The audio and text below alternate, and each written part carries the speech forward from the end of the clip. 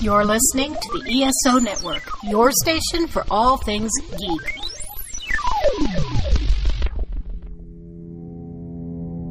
Warning.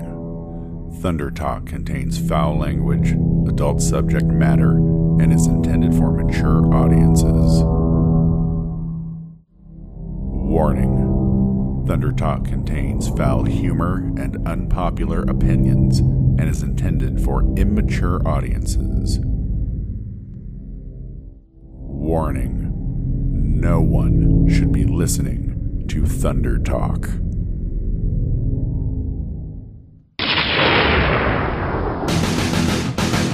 Thunder Talk.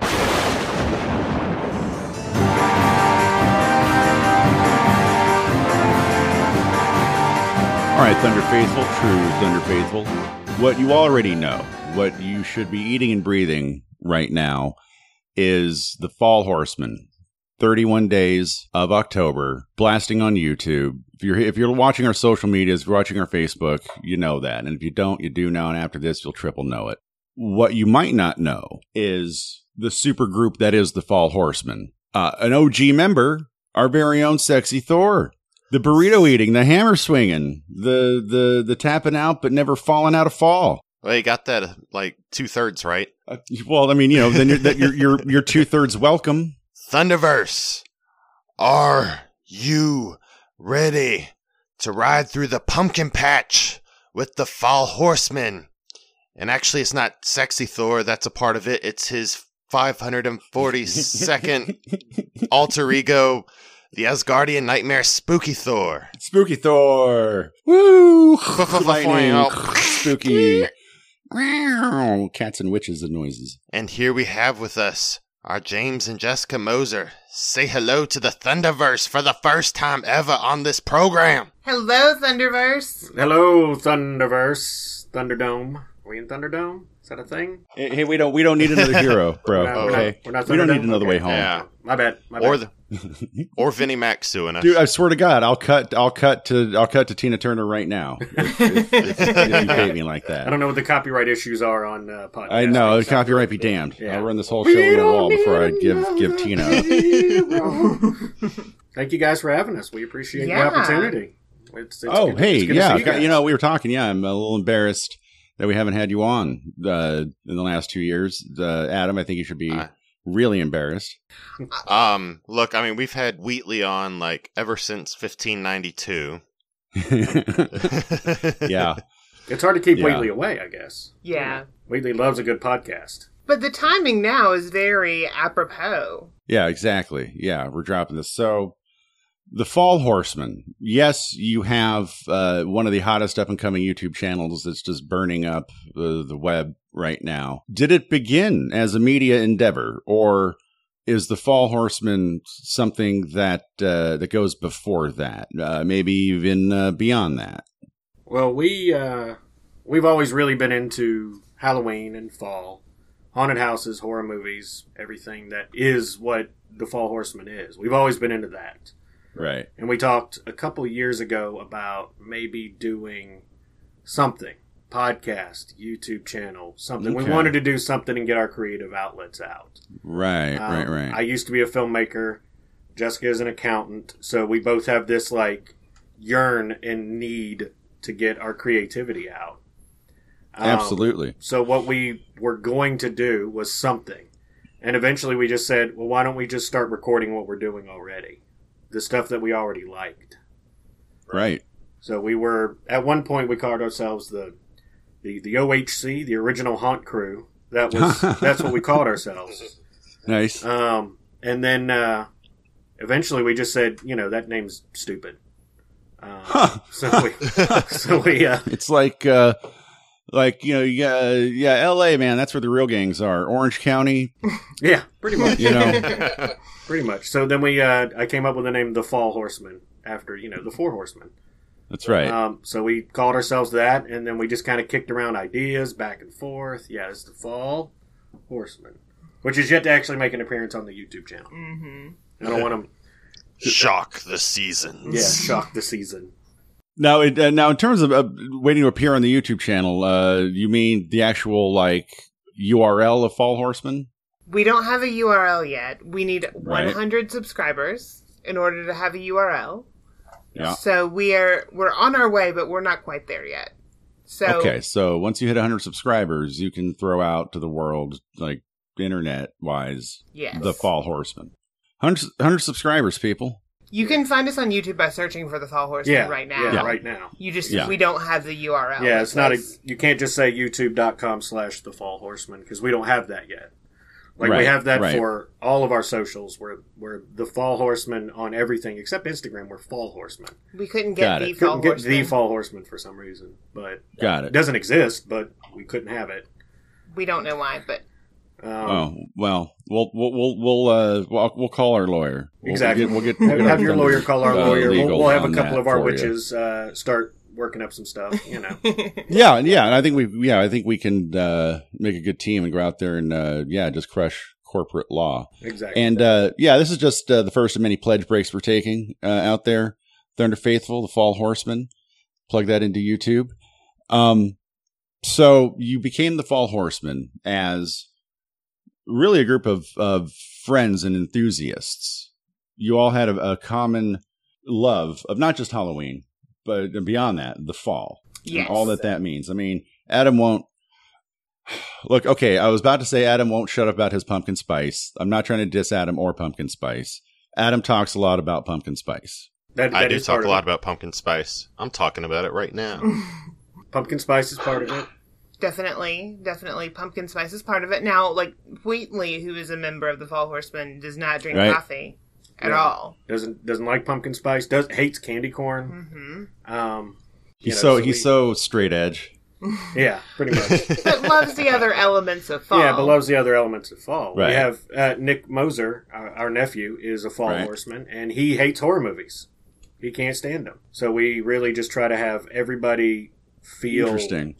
Included. We try to be as inclusive as possible. As Of long course, as you guys are going to that's have excellent. fun and enjoy the fall, we're great with it. You love pumpkin spice, eat it all. You want to wear your scarves, wear them. If you want to, go leafing, go do it. If you like apple picking, cool. If you want to just sit down and watch every single episode of, Sabrina the Teenage Witch, we're down with that too, If you want to Very just cool. hashtag sweater weather everything, do it. We're about it. Okay. And let the record reflect, because this is an audio medium, that while Dan was trying to low-key diss pumpkin spice, but he's wearing the orangest shirt in the 9 realms. Hey man, Clemson women's basketball. Okay. One of the things I have to say about the Bozers, if somebody wanted to speak to your quality, you are some of the most inclusive, enthusiastic, positive friends I've ever had in my entire life. Oh, That's nice to know. thank you for saying that. And it comes through in your videos. I mean, certainly as a crew, you all rolling around the American Southeast, if we're giving out locations, and living that fall life. I mean, you guys throw the bombest Halloween party in the upstate, straight up. Just a very welcoming nature, and I think that's very appropriate for right now. We're I love trying it. to do the It's best what people we need, can man. to- It's big medicine. It's big medicine. The Fall Horseman is big medicine. Yeah, well, I mean, we don't want to yuck your yum. If you love the fall and you love any element of fall, like, we want to, like, ride with you, and we want you to ride with us. My daddy says ESO Network is the best podcast network, but I don't know because I don't listen to my dad. Is that how that goes? I don't know. I have no idea. I don't even know what that means. I love it. The Hitchhiker's Guide to Podcasting has this to say about the weekly Earth Station 1 podcast. Mildly entertaining. Not nearly as exciting as the popping of bubble wrap, but slightly better than listening to Vogon poetry. Be mildly entertained by Mike and Mike as they tackle an assortment of geeky topics each week. Check out the Earth Station 1 podcast and let your inner geek out to play.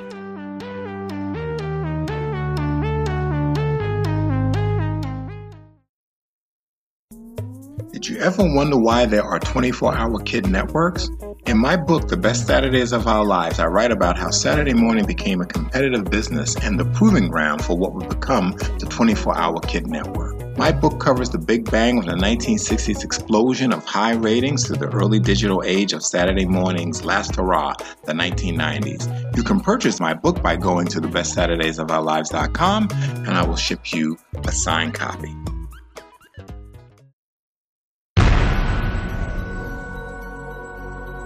Well, everybody, we got all kinds of treats for you this evening.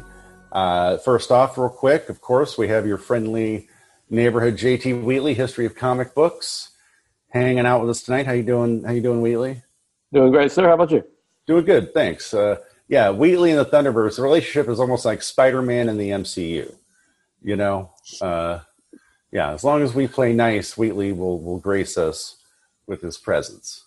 And of course, we have the Keith Richards and Mick Jagger of the ESO Network, Mr. Mike Gordon and Mike Faber in the house. How you guys doing? I don't want to know which one of us is Mick, which one's Keith. You know, we both look pretty ragged out, so it's okay. Howdy. Pleasure to be here. Thank you. Who smokes the most? That'll probably be the answer. If you've ever seen me dance, then you know Mike Faber is Mick Jagger. I mean, yeah. I got the lips for it, so it's okay. Yeah. The two of you were just knees deep in Dragon Con Goes Virtual. You're no stranger to panels. Mike, I know you did 15 panels in one capacity or another total. That would be Mr. Faber. Mr. Gordon, how many panels did you manage to hit? I think all told it came to 7. One live and the others were pre-recorded. So not as many as my colleague here, but still kept me busy. I was actually a glutton for punishment. I actually did 16. I did 7 of them live over the Dragon Con weekend, and then the other 9 I did pre-record. So, but it was awesome. It was a lot of fun, and being able to see my friends in panels that I was doing it with, doing some of my standard panels that I love doing every year for the podcast track, and then also doing stuff to help out Joe, help out Gary, and Gary Mitchell, also help out Kelly, and just all the different track directors and everything. And I actually did 1 or 2 for new tracks that I've never done before, so it's pretty cool.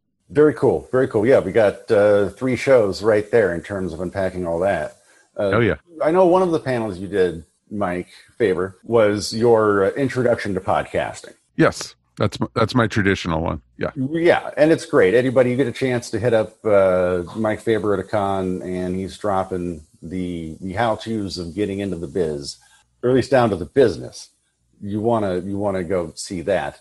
Hell, I had been doing it for a year, and when you were at SC Comic Con, I sat in on that, and it was enriching. I still got a lot of information from it. I remember, the best advice I ever got was from Dragon Con last year. You told me to slow down. Like, dude, slow down.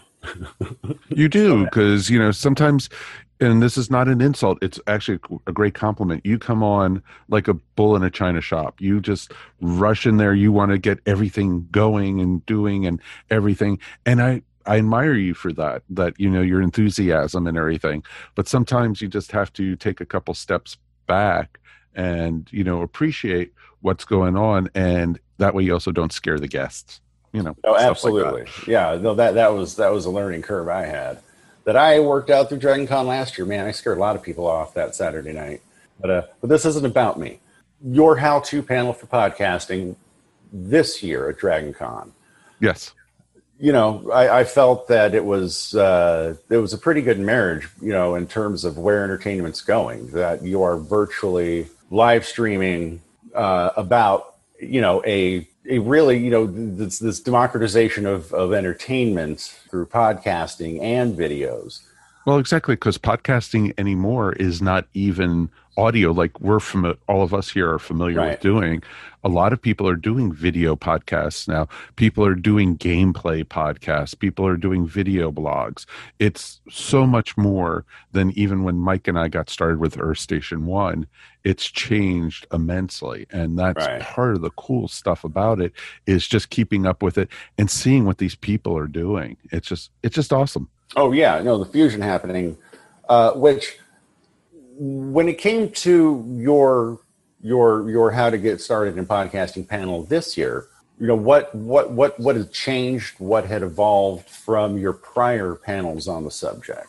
First off, the whole panel was all virtual, so that was a huge change from having a room full of people, doing a Q&A, and I was fortunate enough to be the moderator, so I was able to give my input, but had some great experts on how to get into podcasting, and it was just a lot of fun, and it was really interesting that you were able to get, all these different opinions, and we still got questions from people at home. And that's what was wonderful about it. Podcasting is just constantly changing. It's evolving.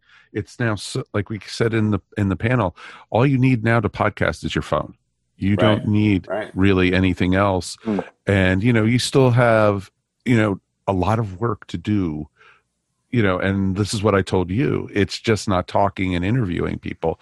Right. And I know you're now so familiar with editing and promoting and, getting your name out there. That's almost like a full-time job on itself. That's like two other endeavors on top of the recording. Well, exactly. But now what you also have now is scammers. You've got to be very careful about. Ooh, what's that about?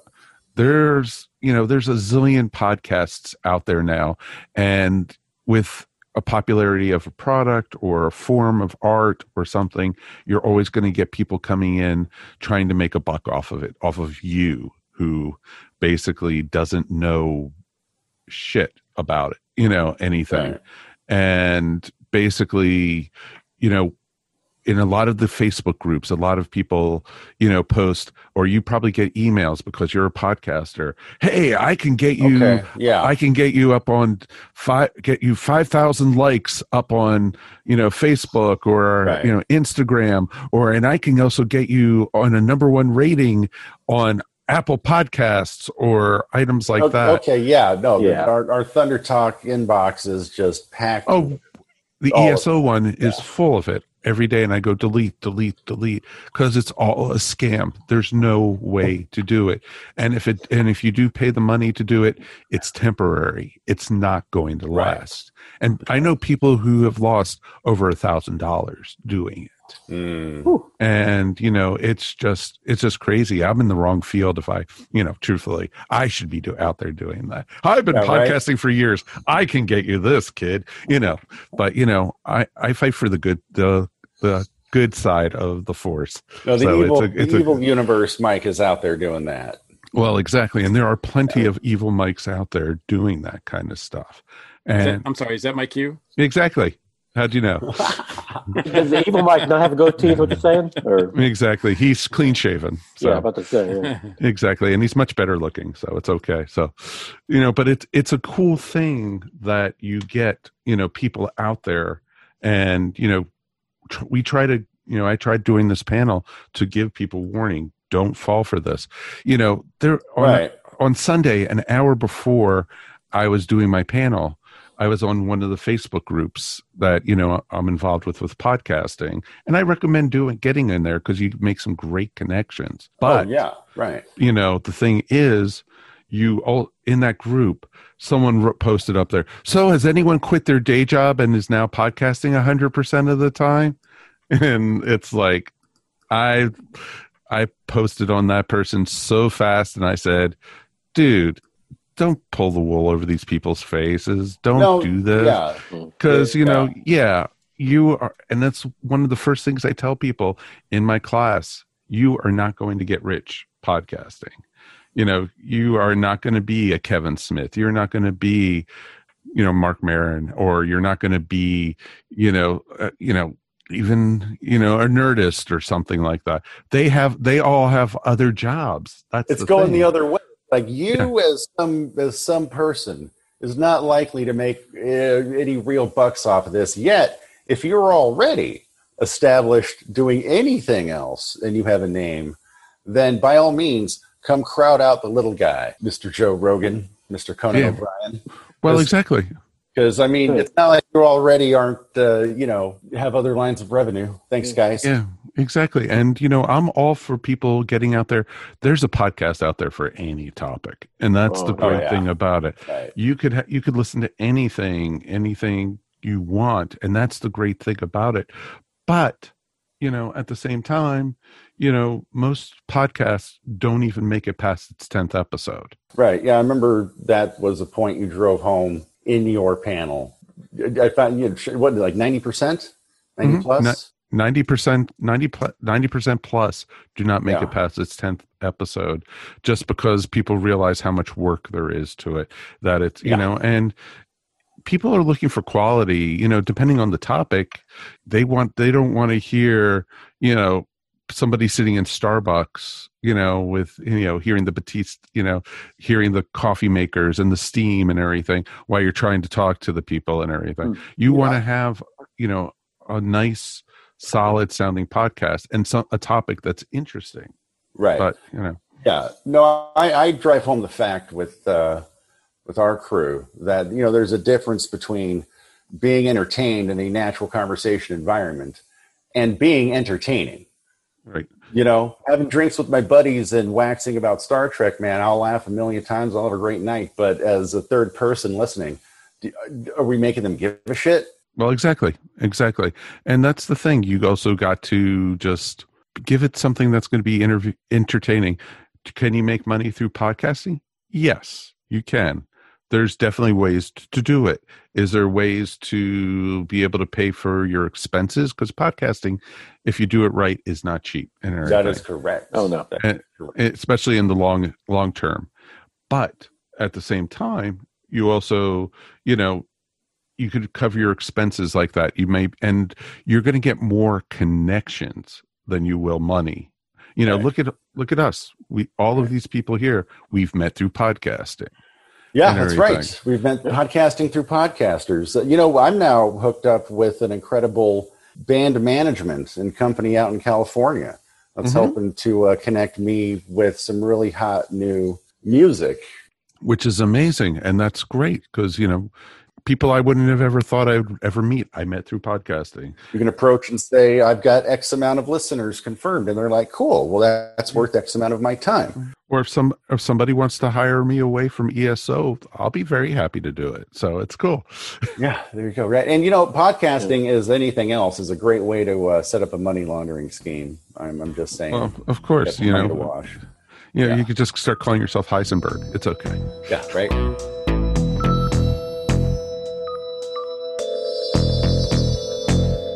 Trick-or-treating. I mean, when you think Halloween, you think trick-or-treating, spooky haunted houses, scary movies, all of that. The cornerstone to the event that, in my mind, solidifies it as a social holiday, a contract event, would be trick-or-treating. Well, we got this COVID going around right now, living in plague times for real. Don't need Halloween to be scared about that. Where does trick-or-treating fall? How are we going to handle that? A lot of ideas have been thrown around out there, but really the only opinion I'm interested in would be from our friend, mightiest Avenger. Sorry, Sexy Thor. Mark McCrae. Mark, you've got some thoughts on this.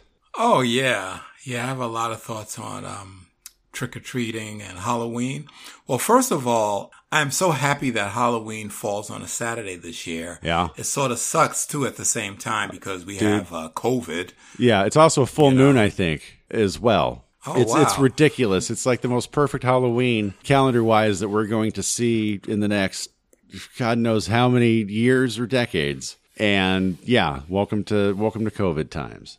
Right. Well, Halloween is like one of my favorite times of the year. Right. Growing up, I just thought it was cool that one holiday you got candy, and then for, the Christmas holiday you got toys, and I always look forward to trick-or-treating and Halloween and getting candy and sampling all the different candy. It was just awesome. Right. And I think that in the age of COVID, I think that Halloween is totally doable. Okay. All right. Yeah. So, like, if I were to greet trick-or-treaters, I would wear a mask. Sure. Like what Ron and I traditionally do. We'll both, we'll get dressed up for Halloween as well. So Right. we'll wear a mask to hopefully scare the kids that are coming up to our porch Right, to trick or right. treat. So I'd wear a mask, and then I think I would wear a mask. I would wear the mask to protect yourselves and other people. Right. And then I would wear a Halloween mask under that. And I feel like that would be double protection. And I'm sure some of the kids might, have the same idea. I agree. Absolutely. If we were able to, if I'm catching your drift here, if everybody masked up, then we would be able to still do traditional trick or treating. Right. Okay. Right. All right. Well, you're winning me over. I'm getting there. What else? Yeah. What else would you put in place, you think?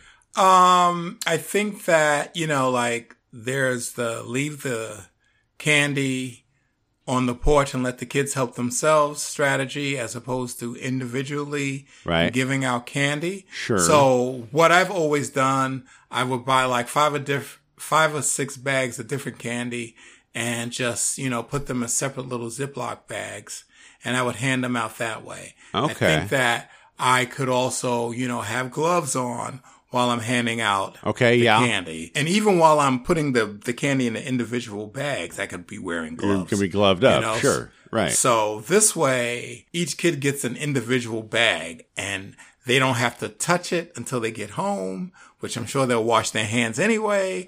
And I don't have to hand it to them per se. They just get it in their trick-or-treat bag or jack-o'-lantern, and I think they would be straight.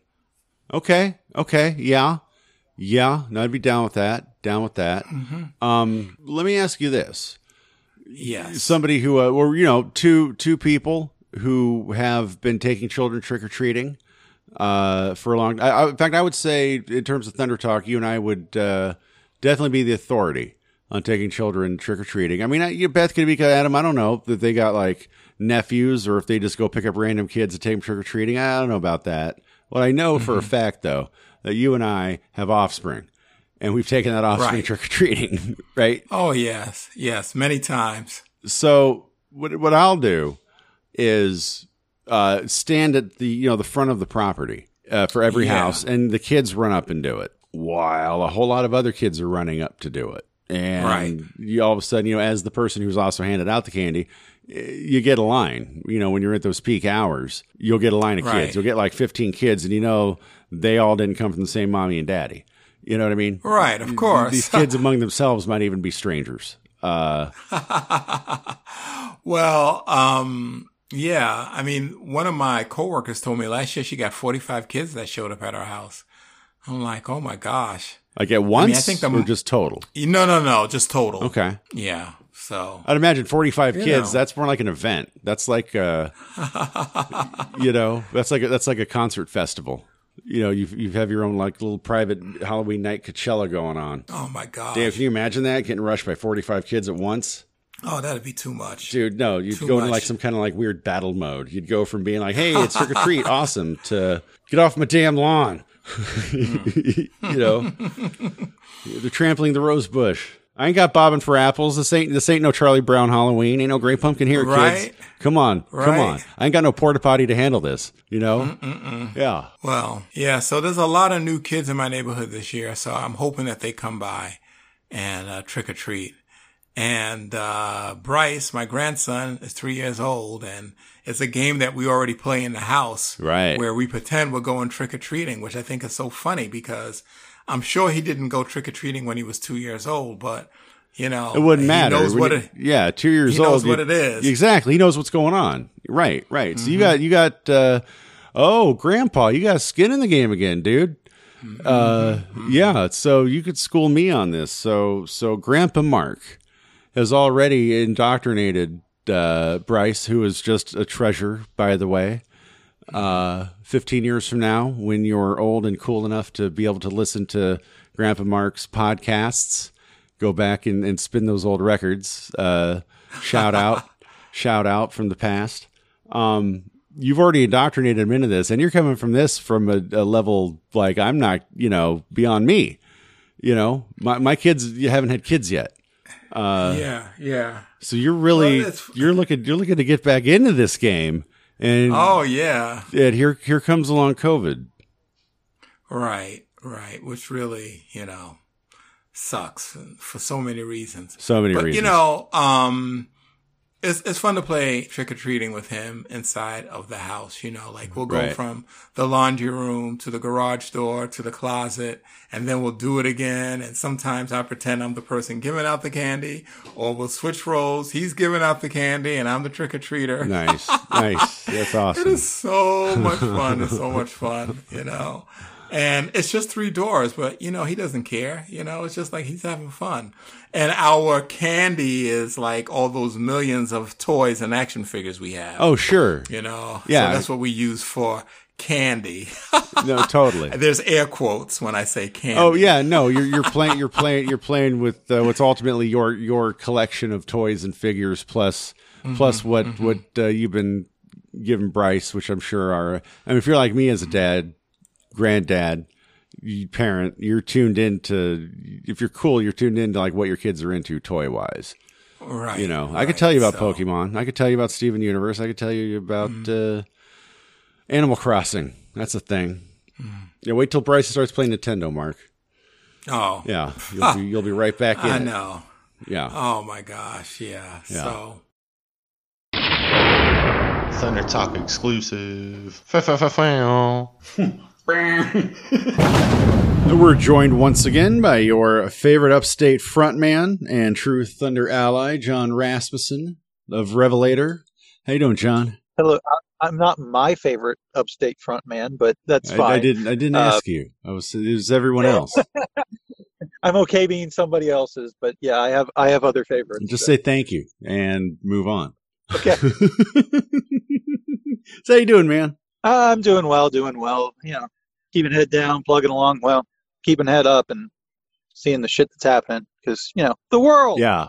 And just kind of moving along and, occasionally writing reactionary lyrics to what's happening, as well as you do.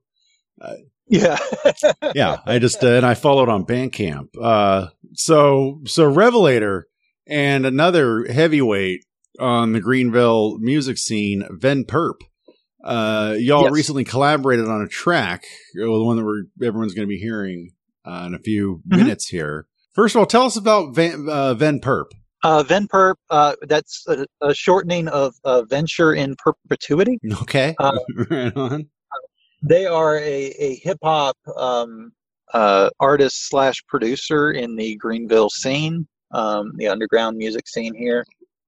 And they reached out to a bunch of their friends and wanted to make a collaboration with them making the beats and the other friends, most of them artists, but some kind of reaching out and blossoming into their own, adding the vocals, some of them adding instrumentation.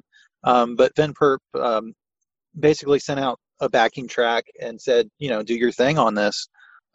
So they sent me what would become Forgotten, and I added the lyrics and vocals, and that's all, and sent it over to them, and they mixed it up, and this is the lead single for the forthcoming album, which is Gusto in Dystopia, and they released the cover art for that, which I had a hand in, and not sure exactly when that's coming out. There's just going to be 2 lead singles, and then the album will release, and it should be a good time. After listening to Forgotten, I like 5 times, by the way. Okay, yeah, keep it on loop. It's fine. Yeah, I went down a Ven Perp rabbit hole and damn near blasted their entire catalog like that morning. They fucking bang, dude. Yeah, and it's they do basically, they're a mixture of hip hop with some metal. Yeah. And so when they reached out to me, I'm like, fuck yeah, let's do a Judgment Night song. To which they responded, fuck yeah, but I was thinking Spawn. And I was like, okay. So, I'm like, that's very close. Let's do it. And came out, and it's a good fun rock song about contemporary issues. I believe it is the most OK Boomer song that has ever existed. Yeah. On that, yeah. But I think it's a solid top 5, if nothing else. And speaking of fucking banging and reactionary lyrics, take us into Forgotten. Let's talk about that. This is one of those where I don't know if I want to layer my thoughts on it with, I don't want to taint how other people are going to take it in, because I know it comes from Gen X. It is a very Gen X to boomers reaction. It's basically, we were raised by boomers. We were raised by this generation where the economy, everything was looking up and moving forward, and everything was golden, and we were left to fend for ourselves through childhood. We were latchkey kids. There was no, most of us did not go to daycare. We went to school and we went home, and we waited until 6 o'clock when our parents got home from work, and then we had parents. But through the bulk of the day, we were fending for ourselves, and today that would be considered horrible neglect, but that was just the norm. So we move forward, and we've been dealing with the repercussions of that, kind of, and at the same time, the boomers were the flower children, and they were the ones who were fighting for civil rights, and I get that, and they did their part, but they stopped doing their part. Yeah, no, they sold out, voted for Reagan, and bought minivans. Yeah, I mean, they were the controlling block of voters for 40 years, and where we are now is the culmination of that. The millennials are now a larger voting block, and I really hope that will move us in towards some change. But yeah, they were the largest voting block. They were the majority of voters for 40 years. Mm-hmm. Just because of, it's the baby boom, because it was a boom, and there was more of them than any previous generation. There was more than Gen X. Oh no, largest human population growth is just after World War II. Absolutely. Yeah. It's interesting. Yeah. For almost a couple of years, most of my 4th, 5th grade years, both of my parents worked, and I had to go home and be by myself. Well, and the thing is, that was one of the things that they fought for. They were lashing back against the 50s housewife, against the concept that the woman needed to stay in the home, and so they pushed out into the workforce to so much of a level and didn't consider any repercussions on children, because it wasn't a thing in previous generations. Our entire modern notion of the child comes from the baby boomer generation. Right. In terms of, entertainment, marketing, creating an entire class of consumer. Yes. Came from them. And they also had, we were number one in terms of healthcare, number one in terms of education. And they chose not to continue the benefits that their parents, grew up eating dirt over, then saved the planet during World War II. Right. Now people think the fucking Earth is flat and that vaccines are bad, and this son of a bitch might take the White House again. I'm not saying elected. I'm talking this fucker might take it. Yeah. And whose hands is his blood on? Right. Well, and just systemic problems that they were fighting against in the 60s that are still problems, and they didn't actually fix. They didn't choose to continue to fix them. Right. Yeah. Exactly. Yeah. Yeah. So. But they think they did, and that's the issue. When they were coming up, it was a growing economy, a growing ecosystem where they could come out and get a job, and it would grow, and they could stay with it and retire. And they had it at an almost unhealthy peak where there was no room for up, and it was riding on a bubble. Yeah. And once that bubble popped, we were left to deal with they were locked in on their jobs. They were still on their retirement path, but the younger people trying to come up into it, both Gen X and millennials, and now Gen Z, have a much harder path even getting in the door. Yeah. Yep. Yeah. So, Forgotten. That's very, very, very aptly named. Uplifting, happy song.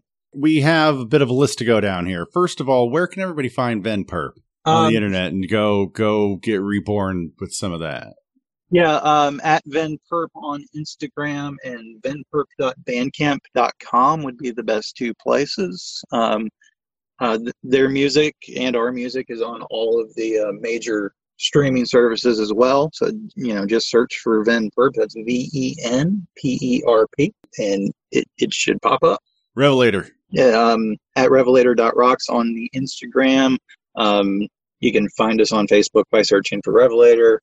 And it's revelatormusic.bandcamp.com. And as I said, it's on all the streamers, on the YouTube. Just search for us and ye shall find.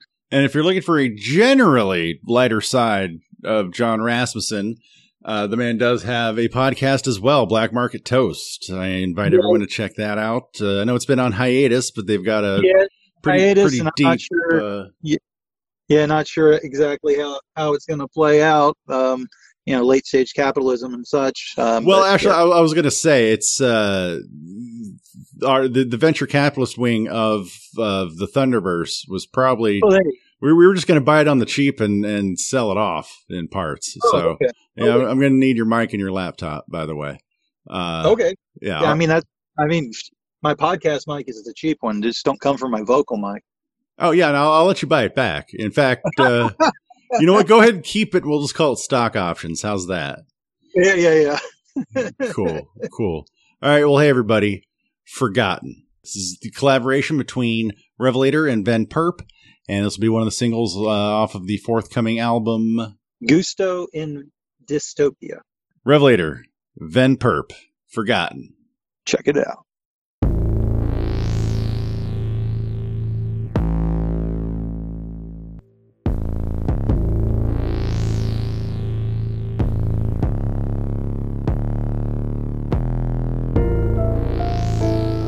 We are the children of prosperity,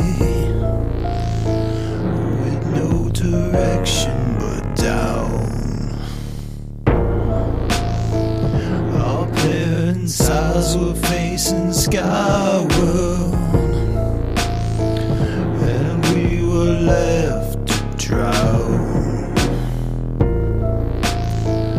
They never looked down at the victims of the greed that was seizing the day. We are the forgotten, the ones that you think don't have a soul. We're marching together, we're standing up and taking control. You say you did your part, but we know you let the world fall apart, and we know you rule without a heart. So we know that it is time to finally say no. We are the forgotten, the ones that you think don't have a soul.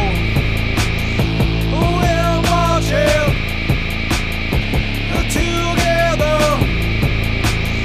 we're standing up and taking control.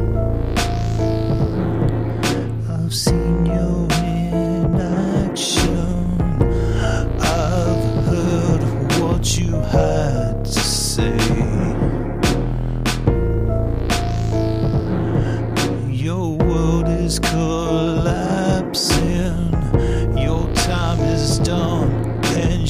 losing control.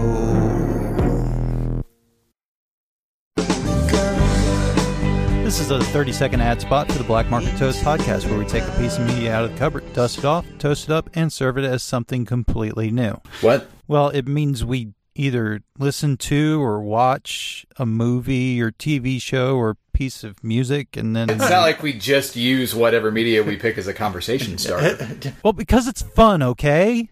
Listen to it on your podcatcher of choice, and follow us on Facebook or something. Do you know you could take the Dragon Con report with you wherever you go? Heck, we are even now up on Alexa. Hey Alexa, play the Dragon Con podcast up on iHeartRadio. Playing the Dragon Con report from iHeartRadio. Playing the latest episode, the 2020 Dragon Con Report Episode 2. Howdy, everyone, and welcome to the second episode of the 2020 Dragon Con Report. Now, how cool is that? Remember, the Dragon Con report can be found wherever you find podcasts. See you at the show in September.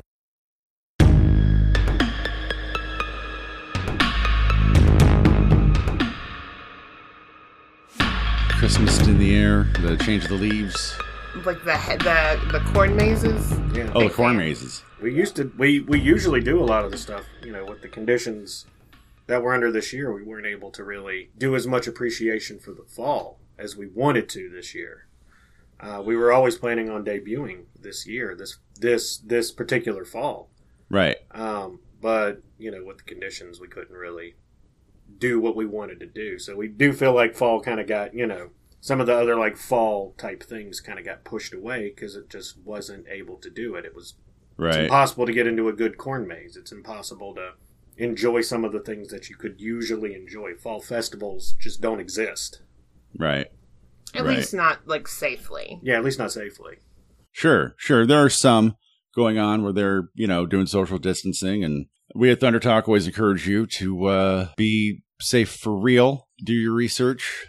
So that kind of brings me to my next thought on this. These videos are being cranked out more or less in real time. Like, you didn't put this in the can 4 months ago. Correct. No, that's correct. I filmed, today's the 15th. I filmed the 17th today. Okay. Got it. Seat of your pants. I mean, that's how we do it. Yeah. Honestly, that's how we're doing it too. But honestly, I feel like it keeps, especially for the days of Halloween, it keeps the content like fresh, and it keeps the enthusiasm real. What I appreciated about it is the authenticity of the moment. You're in this, we're in this. This is all coming within the context of COVID, listeners, this show. It's there for you, waiting for you to be there with you now. Yes, our fall has been jacked up outside, but inside, you could turn on your phone, your computer, your television, and you can have some honest fall with our dear friends, James, Jessica, and the rest of the Fall Horseman crew. They got what you need right now. Just trying to put a smile on some people's faces. Absolutely. They definitely are. By me stumbling through movie reviews and haunted houses and everything else in life. I mean, yeah. It's a real time, what's happening in real life. I mean, honestly, we're all like stumbling somehow, but you get to see us goofily do that on YouTube. Yeah, everybody. It will not disappoint. Adam. Hi. What's happening, dude? About to have my own little video with the 4 movies in the haunt here. So your very own sexy. If you want to see him in pictures, check him out on the what is that, the 25th? It was surreal last night seeing Wheatley's, because it's like I'm seeing the History of Comic Books podcast, and it's about horror movies. Oh yeah, right. I mean, he even had like the same intro too. So it's like a fever dream. So yeah, it's like a fever dream. I know exactly. Oh my god, yeah, it's not quite a horror movie into itself, but it's something unto itself, and it's actually pretty rad. Go check out JT Wheatley. He was for the 13th, if I'm not mistaken. 14th. 14th. Go check out the 14th. Go check them all out. We're getting into the back end of October. So the first half of the month, the back catalog, you can binge that. And by the time you're good there, boom, you're going to be caught up moving forward. We'll all meet on October 31st. Super cool. Or July 31st. Or July 31st. If Hey, July man, 31st exists. I don't know. It's January, it's February, like, March. sure, of course I don't know what day it is. Yeah, it does. I forgot how old I am the other day. So Time doesn't exist anymore. We're just it was a construct we created, so of course we threw it off to the side. But Adam is going to be featured on the 25th, and that is a very special honor for Mr. Whetstone because that is our anniversary. Whoa! Yeah. Oh, so if this tells you No like when pressure. we planned this out months ago. A lot of like crafting went into the actual like days themselves. Sure. So ideally, at one point, the impression was maybe we would be able to go out in public at some point in October. So I said, okay, well, if there's a possibility that this could happen, then I want to make sure that neither one of us are doing anything on our anniversary. So I need to give it to someone who I can, trust to crank out the right videos. So I was like, Adam's getting our anniversary. So that's why neither one of us will actually be on our anniversary. Right. So no pressure, Adam, but, Yeah, I'm not quite in the main event, but I am in the potential show stealer spot. Oh yeah, definitely. You're definitely you're set up. Hopefully, when you're done, whoever's coming in the 26th is going to be like, I don't want to follow that. Yeah, exactly.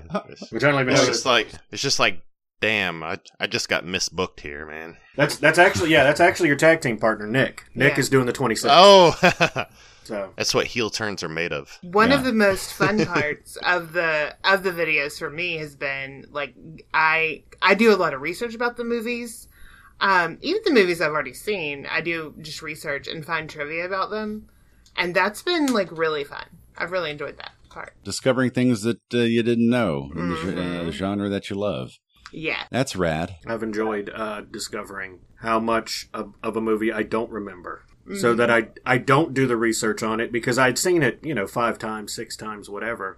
And then I go in and I'm like, there's a moment in today's episode for Werewolf Night where I'm talking about Ginger Snaps, my favorite werewolf movie ever. Okay. And I've seen it probably 50 times.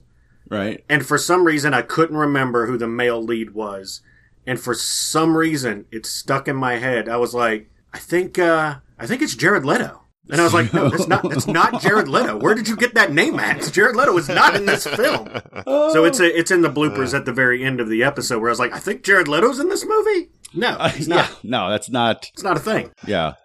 As soon as I said it, I was like, in my head, I was like, it doesn't look like Jared Leto. Why did I say Jared Leto? There's all kinds of, the early onset senility. That's something I'm, a little scared about in my family. You may have taken a head injury years ago. It might have been something you ate. See, I've told Jessica that I think that after Days of Halloween is done, what I hope is that people will look at it, and being a fan of Italian horror films were real famous for putting a movie out in a different country with a different name and a different name here and a different name there. I told her, I was like, in some countries, I think they're not going to call it Days of Halloween. They're going to call it James's Slow Descent into Madness because he locked himself in the studio for an entire month. Right. And talked to himself about horror movies for 31 straight days. I don't know if that's going to fit on a marquee, but maybe. And also something about Jared Leto. Yeah, and Jared Leto's maybe in it. I don't. Yes, starring Jared Leto. If you were to take the entirety of it, it's either a very snappy, very engaging, incredibly charming 10-minute show, 5 to 10 minutes around there within that ballpark. If you compile them all together, it's a slow burn into madness. Yeah. We've tried to. There's an intermission in everything. We also have. You're going to start smoking French clove cigarettes after this. Exactly. I haven't had a clove all season this year. Usually I smoke a clove or two. Hey, welcome to the fall, everybody. Yeah. Yeah, I was curious. How was the vendor situation with Dragon Con? That's like one of the biggest things associated with Dragon Con is, of course, hitting up the shops. Yeah, Mike with the Tiki Zombie. In addition to the great folks at Dragon Con, in addition to providing a lot of content, that they also opened up made available to a lot of us guests a virtual marketplace.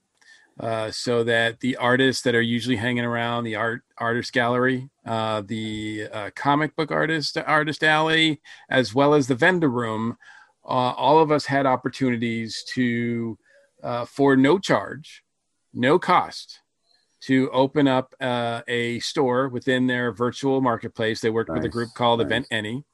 Now, Event Any does take a percentage. It's a very small percentage. But you have a lot of flexibility as to what products you're able to put on there, as well as the shipping charges and all that kind of stuff. I mean, you kind of have to know how to figure all that out. I mean, I set up my store in about an hour. Oh, wow. And so it didn't take long at all. And I actually ended up selling more books this year than I did last year. Hey, now I will say the caveat on that is that last year was probably my lowest, my worst sales year at Dragon Con ever, which was not great. But this year, I didn't make as much total sales, but I did sell, I ended up selling more books than I did last year, which is good. Some of the other merchandise, like the pins and whatnot, those I didn't sell as much of, but I did still sell some. So I did sell quite a bit. I am appreciative of everybody who came by and bought something. I'm going to get those orders out this week. And the fact that Dragon Con did that, I am forever grateful. I mean, it's one thing for them to provide content. But for them to actually try to help us, because they know that a lot of vendors, a lot of artists, it's my biggest show of the year. Right. It's a big chunk. It's really important to me. It's your Black Friday. It is. Like, I schedule all my work, my creative endeavors, my book releases around Dragon Con, because that is the date for me. That is the weekend for me. And I know a lot of other vendors are the same way. So for us to still have that opportunity was amazing. Well, very cool. Very cool. Yeah, thank God they did that, right? That's the vendors, that merch, that's one of the linchpins of the entire experience. Yeah, I think Dragon Con did a lot of things right this year, though, so it's pretty awesome. You didn't have to wait like 4 hours to get in the vendor hall either. Oh my gosh! Yeah, that's part of the experience, though.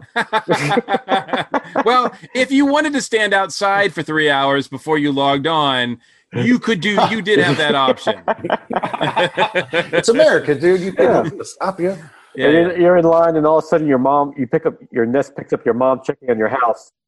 And she's like, and I started talking to her. She goes, "Are you home?" Yeah, that's a whole story right there. But that's the other thing about that too is that now, for the first time, my Dragon Con books or items that I had for sale at Dragon Con were available to the world. So people I know that have never gotten a chance to go to Dragon Con got a chance for free to access the virtual marketplace and shop around the dealer hall, which is not something they ever had a chance to do before. So I know that I made sales from people that don't usually come to Dragon Con, I never would have had before. The fact that, and my understanding is that at least officially, the Dragon Con content was just their content with their channels was downloaded over 600,000 times over the weekend. Now, if you look at the average attendance of a Dragon Con, 85,000, that's pretty impressive. Maybe pushing 100,000 on that Saturday. Yeah, the fact that they had 600,000 people accessing their content over the weekend just shows how much bigger and more interested the world is in Dragon Con. Dragon Con, they'll have 20 panels going simultaneously. Oh, you can never hit them all. They overlap. Sure. One of the things that I kind of liked myself was it was distilled into 2 channels this year. And I was seeing things that I otherwise not only may not have run from, one hotel to the other to get to, but may not have even considered viewing at all. And it was kind of cool. Like, well, if I just sit here, I will be presented with something that I might like, which I'm already going to do with YouTube. So... Yeah, you could actually, and the beauty of it is all the panels were recorded, of course, this year, even the live ones. So you can access those at any time. So to your point, previously, yes, 2 panels going on at the same time, never going to make that happen. Right. This year, you can make that happen. You can make it happen. I was actually in 2 places at the same time this year at Dragon Con, which I never thought was possible. Hey, welcome to the future, dude. It's 2020. Where's the hover cars? We always wanted to have 2 Mike Gordons anyway, so it's okay. Nobody wanted that. I wanted that. Don't sell. Hey, you know what? Don't get him started on clones, please. Please. Oh, yeah, that's a thing. You could sleep with yourself if you wanted to, Mike. That's a deep dive. You'll never want to go down. You'll never come up again.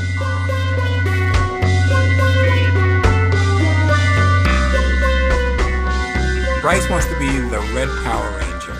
He Nice. went from, I want to be Spider-Man, I have that Spider-Man pajamas, I have to have the Spider-Man web shooter too. Now he's like totally obsessed with the Red Ranger. Wow. Mm-hmm. All of a sudden. All of a sudden. Inconvenient change up. Like, couldn't you have waited till after, like, November? Yeah, I know. I mean, it's fine. I mean, like, I understand the appeal of the Red Ranger. He's the Totally. leader.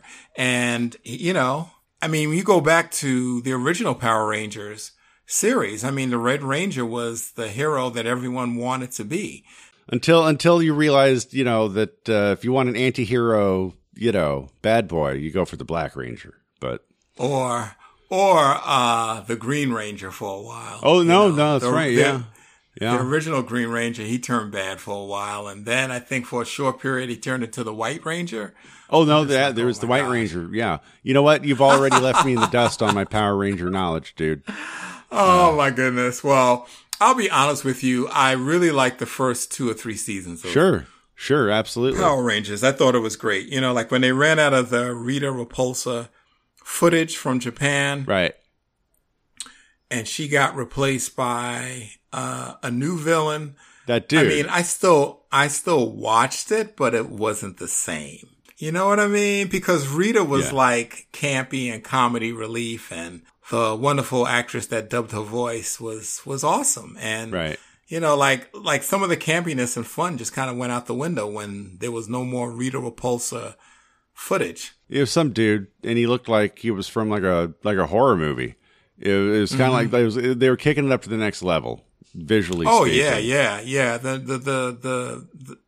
The fact that Rita Repulsa is just again, camp. And I think that's when Power Rangers departed from camp, and it's like it's like in Karate Kid Part 2. Daniel-san, this no tournament, this for real. Yeah, things got real serious. They Yeah. got real serious, but it didn't take away from the Power Rangers franchise. Oh, dude, the no. show, think about it. I was an adult watching it, so demographic wise, that show wasn't for me. So who cares if I stop watching it?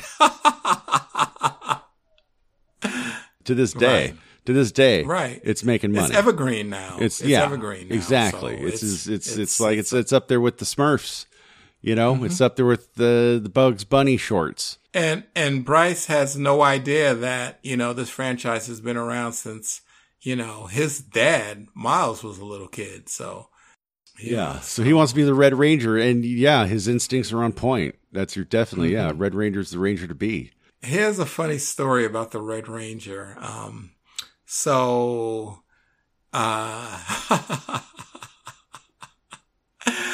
there is an actor that looks like the original Red Ranger from season 1. Right. And he makes he makes porno, doesn't he? Yeah. Okay. Yeah. I've heard this. Oh my gosh. I've And heard he this. looks exactly like the dude. Right. That is like the weirdest part, except that, he's about 10 years younger than the original guy that played him. But right. Oh my gosh. When I first heard about this, I'm like, wow, things that bad for that actor. He's making an X-rated movie now. And then I found out it was a completely different person who just happened to look like the dude from Power Rangers. That porn actor I bet he's not putting any effort into being like, no, I'm not the Red Ranger. No, not at all. Not at all. I bet he gets paid anywhere from $150 to $300 more because like per shoot because of that. Right. Because a male porn actor, you are making it's like half the money as the female actresses. Maybe less, maybe even less. Yet, like a female actress in the industry, the average, last I checked, which was over 10 years ago, gosh, it was a news thing I saw. It wasn't yesterday? No, it wasn't me on Pornhub 20 minutes before we hit the record button. No. That a female actress, average 18 months. Checking. Average 18 months in the industry. And something, anywhere from like between $500 to $700 per shoot. And 18-month is the average in terms of from your first paycheck to I'm done. About 18 months. Right. Male actors, you get paid like 150. Again, this is like 20 years. This is some HBO thing. And like the male actors get paid significantly less. I remember this one where the actress, they were a couple, both in the industry, and they're both negotiating for the same film. Like over the phone, they were on the same call with their agent. Not their agent. People don't realize porn actors are also their own agent. Like they're not just on the screen doing what you're seeing on the screen. They're on the phones. They're networking. They have to, because there's no real, there's no Tommy Maguires for the people that have sex for money on film. Right. But yeah, and the woman was offered, I think, like $500 for the shoot, and the dude was offered $150. Wow. Yeah, like that's the difference in pay. But male actors on average have a 14-year career. Oh, wow. In porno. Yeah. Oh, okay. Yeah. So in the long run, the guys make out a little better. They make out a little better. Yeah. And if you've got an angle like I look like the Red Ranger, and you didn't even start that, that's not your fault. It just happened, right? The world dumped, gave me this, an asterisk I could put on my resume. Yeah. And I bet that's really helped that guy's career. Oh, well. Yeah, well. That's interesting. That's just, yeah. Well, I guess, the other thing, too, and we probably need to get off this topic, but... Oh, I don't want to talk, Since we both seem to know a lot about it. The other everybody eventually will have a Patreon, and eventually we'll consider destroying our reputations for money on that one day. Right. But it seems like a lot of the guys also have to, do escorting on the side. Oh yeah, dudes. Yeah. Hey, Thunder Talk is we're normalize sex work. It's good. Give those boys a Well, here's how I feel about those boys are business. I mean, I think it sucks. I mean, if you have to do any type of side escort work, you're not making enough money. Right. You're not making enough money, and the thing is, I'm like, if my day job's not paying enough and I got an escort, I think maybe I need to change my day job. Yeah, definitely. Or maybe consider going 100% into escort. Turn that, see if you can't if your day job ain't working, what if I went full-time night job? What would that do? Right. Yeah. Right. And I guess the other thing is too, anyway, that's it. Again, dude, people will have a Patreon one day, and we may consider exchanging our good names for your money. Let's move on. Hello. Have you ever wondered how much Jerry Siegel and Joe Shuster sold Superman's rights to DC for? Or which popular football star was the Sam Wilson the Falcons' physical appearance based on? You can find all that and more at the History of Comic Books podcast, a podcast dedicated to the creators, events, history, and the companies that made the great comic book medium. Hosted and created by your friendly neighborhood JT Wheatley. Please give it a listen at iTunes, Spreaker, Stitcher, and all our podcasting platforms. Thank you, and go ahead and enjoy yourself a good comic book. You left the crew from Earth Station Who with the Doctor in a prison cell and everyone else trapped in Chibnall Hell. Never fear, the way is clear with the crew of Earth Station Who right here. We save the day in the best possible way by giving you all new episodes. We mean the good stuff, classic stories, Big Finish, fan favorites too, coming to you throughout the year with Happy, Hoovy, and Cheer. And a smidge of super bonus Graham, so never fear. You can find Earth Station Who wherever you listen to fine podcasts. Remember to tell all your friends. Except for Ryan. And leave feedback and subscribe. Earth Station Who is a proud member of the ESO Network. Hello there, guys, gals, and non-binary pals. It's Beth and Convika, and we've got another What's on our tube? Well, what are we talking about today? Well, first, before we start, hey, Sexy Thor, can you give the people the disclaimer? Red alert. Spoilers ahead. Thank you. We appreciate you. We're gonna try to not spoil these too hard, but I don't really want to spoil these. Because we're going to talk about several different series all at once. This episode, we're talking about Raised by Wolves, Lovecraft Country, and Star Trek's new animated series, Lower Decks. yes, we don't really want to spoil them, but if you know nothing and you like going into shows knowing nothing, then maybe skip ahead.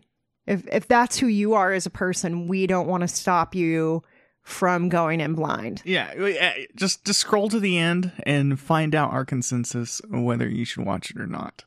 Yeah. So, first up, Raised by Wolves. The door that finally opens with light flooding in, spilling out on the floor. It is super interesting. What do we know about Raised by Wolves? Of course, it's on HBO Max. Yes, it's on HBO Max, and the blurb from the Wikipedia says, Raised by Wolves centers on two androids, father and mother, tasked with raising human children on Kepler 22b after the Earth was destroyed by a great war. As the burgeoning colony of humans threatens to be torn apart by religious differences, the androids learn that controlling the beliefs of humans is a treacherous and difficult task. Oh my goodness, is it treacherous? It is crazy treacherous. So immediately as soon as you start this series, I will let you know that Ridley Scott helped direct the first two episodes. He is also a producer through all of the episodes, and he gives it the full, and I'm going to say the Prometheus effect. Prometheus vibes for sure. And if you've seen Prometheus, you've seen this, I think that you'll pick up on that. It has that same kind of look, even tone, the tone, the ominous tone, but also I would say because he was directing it, he gave it the look. You know, he directed the cinematography right to have a certain look. And just like in Prometheus, it was all like grayish and desaturated film, and the entire world is super desaturated. So there is nothing really vibrant standing out. And if there is something vibrant standing out, it's to call your attention to it, pretty drastically. Yeah, it gives it that like desolate feeling. Yeah. So audience scores right now, I just out of curiosity, I looked up the tomato scores for all these shows, and this one is bringing on a 77% on the tomato meter. Okay. And I would say that feels about right, because it's definitely not for everybody. Yeah, that's the only reason why, because watching the show, it's so well done, it's well written, it's well acted, like everything about the show is great. So yeah, the only reason why I could see the score being that low is just that whole, it's not everyone's cup of tea. Yeah, I mean, it's not the other big shows that have been on HBO. It's not a Game of Thrones. It's not a Westworld. Like you said, the actors and actresses in it, Amanda Collin, who plays Mother, is a phenomenal actress. She does like this weird, I mean, she is Mother, right? She's what you would kind of imagine a android. Like they don't have all these like human emotions. Right. They don't understand humanity, just being human. And she comes up with some really crazy ideas but it's all, of course it's programming right part of it. And as we find out, she is an onion, right? She has layers. She has layers of programming inside her. The actor Abukar Salim, who plays father, he does a wonderful job too. This is very well cast. They have this really great chemistry. They do, and they both do a good job of playing androids, but playing all the sides of androids, like sometimes having warmth, sometimes being like stone cold android. Yeah, and like I may, robot chop you. Right. And both of the androids have different programming.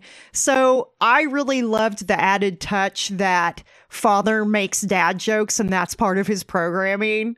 I thought that was great. Yeah. It was cute. I mean, it was probably the warmest thing on it, because this is a cold, desolate world, and the entire universe that this is based in, I mean, it's, a dystopian future, obviously, and it's not going well.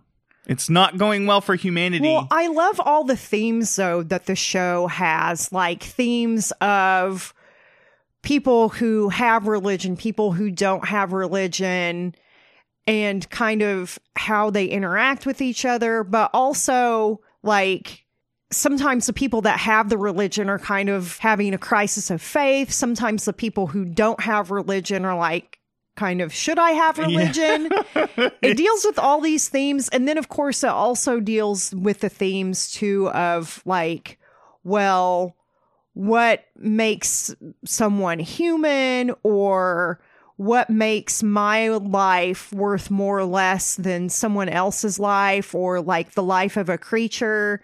Things like that. I love all the use of those themes. And I also love that the show, it has so many twists and turns, and none of them are like anything. Once it happens, it's not like, I never would have expected this to happen. But at the same time, you don't know where the show is going. Yes. You, as with any show, you're guessing like, okay, can I predict?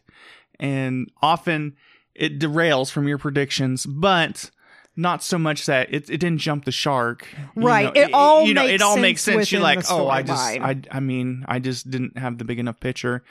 The other really great actor in this would be Travis Fimmel. You people would recognize him from the show Vikings, which he did a really incredible job in that show. Of course, there's just all these different actors and actresses, but really the show revolves around mother and the children, right? And just those relationships. And so it's an interesting show. So what do you say? Well, we've seen all the episodes, but I don't think we've actually seen the last one. Yeah, I think we just we have just the season finale to watch. Yeah, right now. You got busy with war. I did. If you don't know, I play a game called EVE Online, and right now I am part of the mighty Imperium Goonswarm, and we are being invaded by 150,000 people, and we have had in this last week 3 huge fights, all with more than 6,000 people against each other. Yeah, I feel like the brunt of what's been happening has kind of culminated recently, so we haven't watched as much TV recently. We haven't. I would say give this show a watch. Sorry, we digressed right there. Give this show a watch. It's on HBO Max. It's 10 episodes. Yes. We're on episode 9. We can't wait for the finale. And check it out. And they say there's going to be a season 2. So there is definitely going to be a season 2. Yes.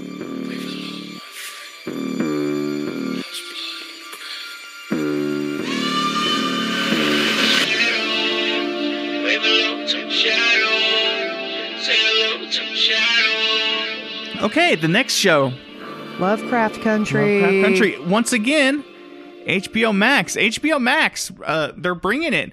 What I am liking about Max is it's a bigger vault than what HBO Now was. Right. And they do have some new shows on the plate. Yeah. And I don't know. They've been putting some really great stuff out. This is, I think, one of my favorites as far as, I mean, it's October, people, right? It's scary vibes and creepy, Yeah. So this is a perfect October, November show to watch right now because it's, a little scary. Yeah. Well, you get a bunch of different types of creepy throughout the show, but let me give the blurb. This is the blurb from Wikipedia. Lovecraft Country follows Atticus Freeman as he joins up with his friend Letitia and his Uncle George to embark on a road trip across 1950s Jim Crow America in search of his missing father. This begins a struggle to survive and overcome both the racist terrors of white America and the terrifying monsters that could be ripped from a Lovecraft paperback. Let me just say right now, there are more monsters than monsters. That mid-century Jim Crow era was fucking terrifying. Yeah. And the racism and all of the things that people have had to deal with is absolutely incredible, and they've had to be so strong. And I can't even imagine. I would never want to have lived during that time. I mean, me personally, I just I'm where I'm supposed to be, people. Yeah, it's basically if you're a person of color and you step outside the line at all, a white person would beat the shit out of you and no one would do anything about it. So the white people are probably the biggest horror yes, in the show. I would say they're the biggest one. But don't get me wrong, there is a lot of supernatural things going on in this show. And it starts off in the first episode. We get full doses of all the supernaturalness. And we were kind of blown away by it because that first episode, it was an hour long. Right. But they crammed a lot of content in it. Yeah.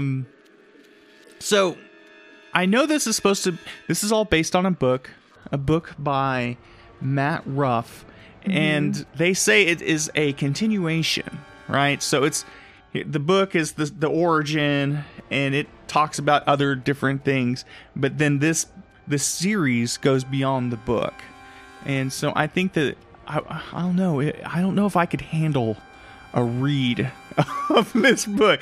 Yeah. There are times that I'm like, whew. There's some heavy stuff happening right here. It's really well acted. Yeah, it's another show that's really well done, well acted.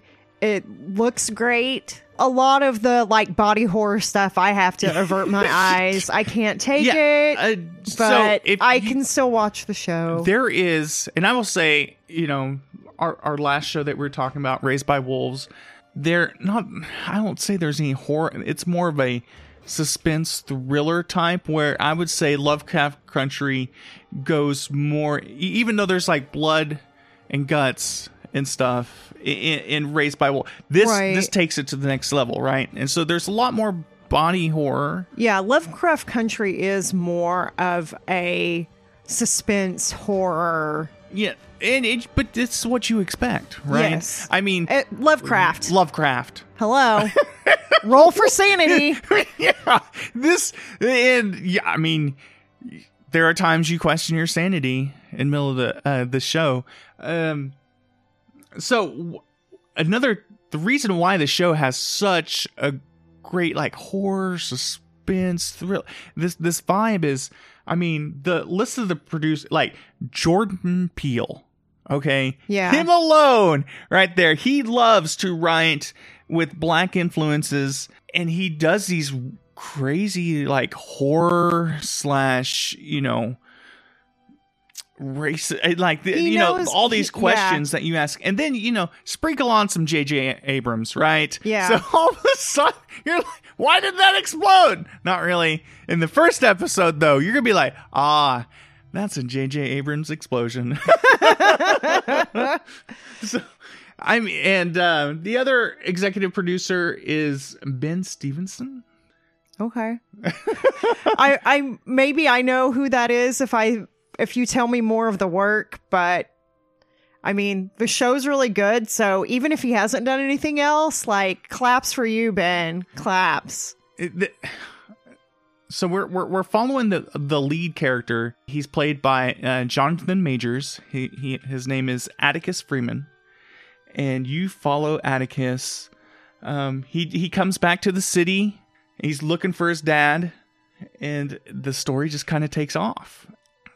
It is quite the ride. Right now, the tomato score for it is 87%. Nice. And I would say it's worth it. So Raised by Wolves is a good show, but I think that this is a better show.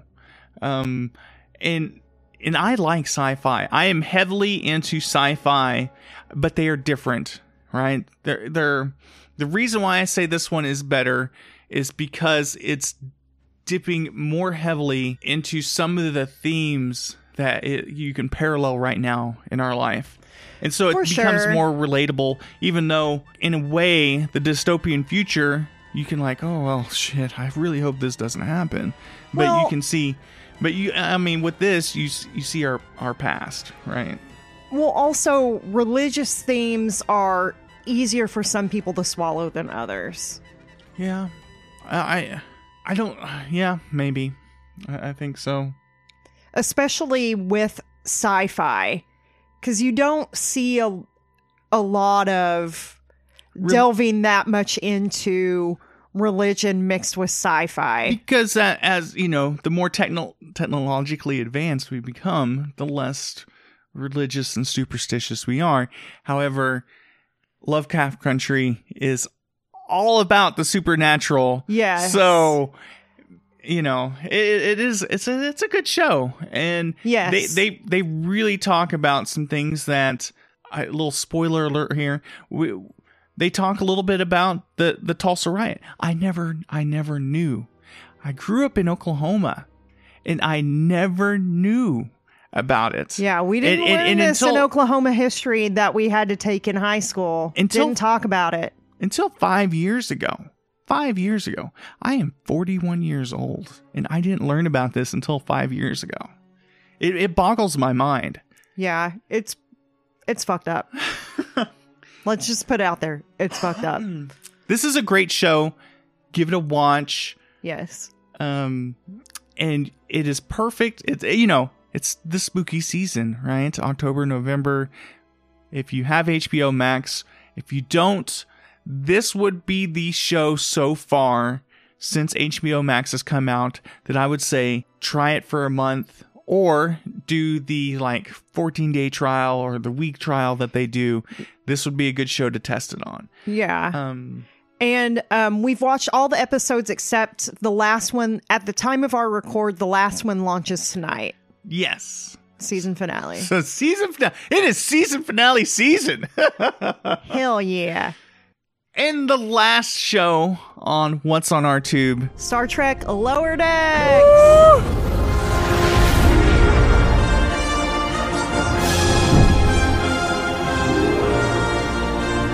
I love Star Trek. And while, so we talked about two heavy shows, Star Trek Lower Decks.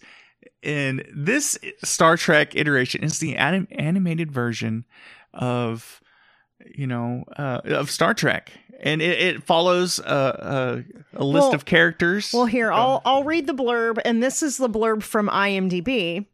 The support crew serving on one of Starfleet's least important ships, the USS Cerritos, have to keep up with their duties, often while the ship is being rocked by a multitude of... Sorry, my computer's trying to shut down on me. Okay, let's try this again. Dan, please edit this. Thank you. The support crew serving on one of Starfleet's least important ships, the USS Cerritos, have to keep up with their duties, often while the ship is being rocked by a multitude of sci-fi anomalies. And there are, in classic, I don't know, it feels more like the Next Gen, right? Yeah. Just a little dash of Voyager feel in it. And it's a fun ride. So here we have this animated version, and they're flying this California class starship, right? It's called the Cerritos. And, you know, like she said, it's not the most glorious assignment, but somebody's got to fly the ship and do all these other... On the show, their ship specializes in second contact. So they got to go in and they got to do all the real work. The first contact was all like, you make the front page and you get all the awards and accolades. Yeah, you get all the glory for making first contact. The Cerritos, they do second contact. Yeah. They kind of have to go in and like clean up after first contact. You know, they got to put you know, do all the diplomacy stuff and, you know, get the treaties in place and all the things that weren't really done. They had to come in and do all the bureaucracy. And this show is more like, this is the dirty jobs of Star Trek and Starfleet. Right. If there was a dirty jobs set in the Star Trek universe, this would be that show. Right. And it's got more humor to it than your normal Star Trek. It's almost like if Rick and Morty were more wholesome. Yes. Yeah, I would agree with some of that. And what's interesting, I'm gonna go there, but this feels like the Seth MacFarlane Orville. Oh, the Orville? I mean, but more, I don't know, Seth, he did a really good job on making a show that was almost Star Trek, but wasn't quite. And this is definitely Star Trek, but there's a lot of tongue-in-cheek. There is a lot of overhanded comedy. It gets, the characters flush out more towards the end of the season. At first you're like, oh God, what? It's just all slapstick and stuff.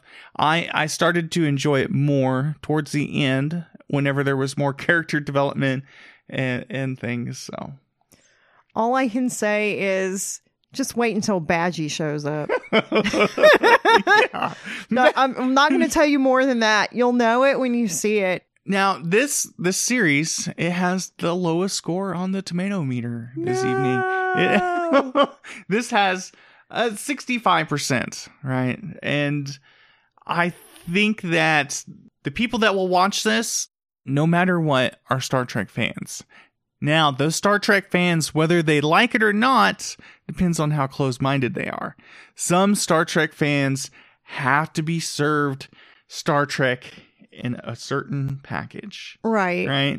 We are not those fans. No. We're willing to be outside of the normal box. Right. And it's a, you know what, when we would put this on is we'd be getting, you know, it's that hour before bed and we don't want to put on anything serious. We want, you know, to kind of just do a little bit of laughing. Yeah. And you want something short form. So if you're ready to go to sleep, like, you watched 20 minutes. Yeah. If you're ready to go to sleep, you turn it off. And if you're not ready, it's like, well, I can watch one more. Yeah. And like she said, the episodes are relatively short, 20 minutes. We watched this on CBS All Access. Yes. And we've seen the entire series. The whole thing is out. We watched it all. I enjoyed it. And at the end, it does like kind of set up for a season 2. Yes. Or leaves the door open for season 2 or whatever. It's not. I don't think it's been confirmed. Yeah, I don't think it's been confirmed for a season 2 yet. I hope there will be a season 2. I hope there will be a season 2. I also hope that it doesn't have low scores because it came out as an animated series, and there may be people who aren't huge Star Trek people but have watched things like Rick and Morty, and they're like, "Oh, maybe this will be like Rick and Morty," and it's like, nah, it's not as wild and adulty as Rick and Morty. It's definitely not for like little kids. Because I mean, I would have been fine. I think my mother would have been fine of letting me watch this at, say, I don't know, 10 to 12. Well, yeah, but I'm talking about like little kids. Yeah. I just don't think little kids would like get the humor of it. No, I don't think it was directed at them. Right. yeah, but it's fairly well done. We enjoyed it, and once again, I will give what's on our tube. Usually, here's the theme. What's on our tube? We usually only watch things that we would be interested in for an extended period of time, especially if it's something like a series. Sometimes I will hate watch a series. Yeah. And I do that more during the day, like if I'm teleworking or something, and kind of side eye watching a series while I'm crunching some numbers and working. But if we put a show on at night, it's something that we want to give a fair shake, right? And this is another example of that. I would say it's well worth a watch. It's a good time. It's the comedy of the three that we watched, and yeah. And here's another episode of What's on Our Tube.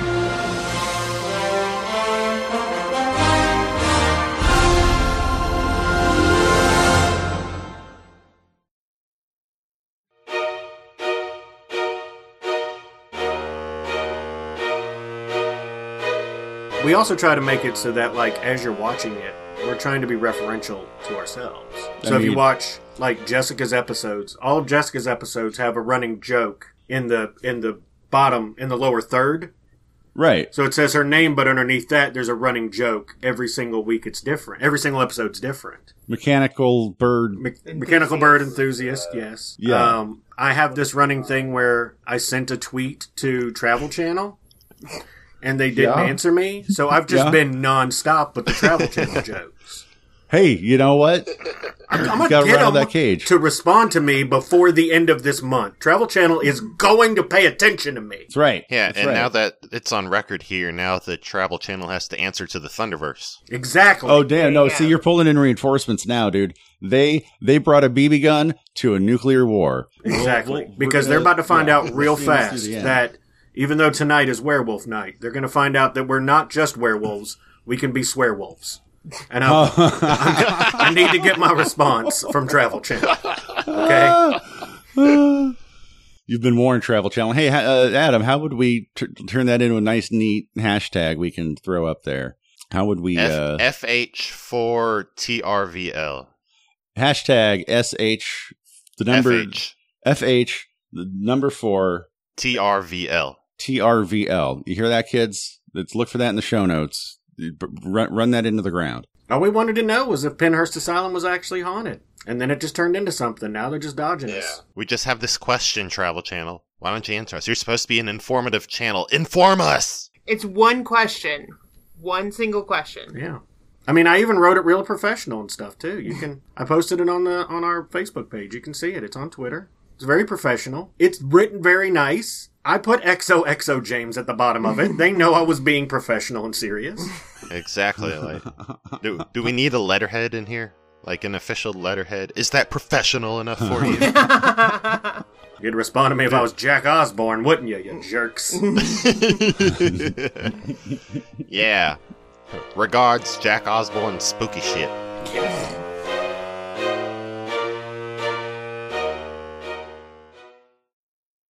What will you do when your child asks? What were Saturday morning cartoons? What were Saturday morning cartoons? What's wrong with you? Or will you handle it the right way? Sit down, baby girl. Let me introduce you to my friend Mark McCrae. Join Dan Klink and I on the Best Saturdays of Our Lives podcast as we take a unique behind-the-scenes look at the history and dynamics of animation with plenty of laughs along the way. The Best Saturdays of Our Lives podcast is a proud member of the ESO Network. The next evolutionary leap in the Thunderverse has arrived. The Ring of Thunder is a whole week's wrestling in a half hour. What? The Ring of Thunder is a whole week's wrestling in a half hour. What? Every show. What? What? What? You come up around here wedding in sexy Thor's yard like he's anything but the hammer swinging, burrito eating, mic blazing, marking out but never tapping out Lord of Thunder, like you would do anything but sit down, open your ears, and take in the Ring of Thunder wherever you find your podcasts, like you would find any other podcast in the Thunderverse or the ESO Network. So, I think the conclusion is, in terms of, and just how quickly they put it together, that at the very least, given the circumstances, this Dragon Con would be considered a success. what I'm curious about is taking away so much of what was done right from this one. And, Mike Gordon talking about, whereas, attendance be 85 to 100,000, now we're getting 600,000 downloads. You're selling to people globally as a vendor.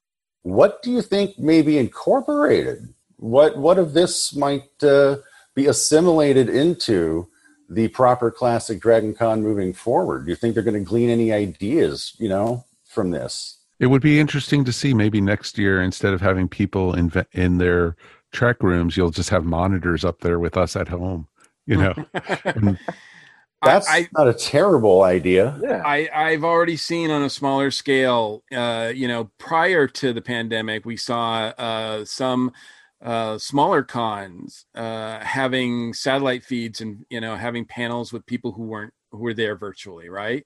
So obviously that's going to be open. I think also I would not be surprised if Dragon Con, now normally DCTV for a year subscription is $30. Right. They've reduced that to $10. So for right now, for the foreseeable future, right now you can get a year's worth of Dragon Con content for $10, which I think is a deal that everybody needs to take advantage of.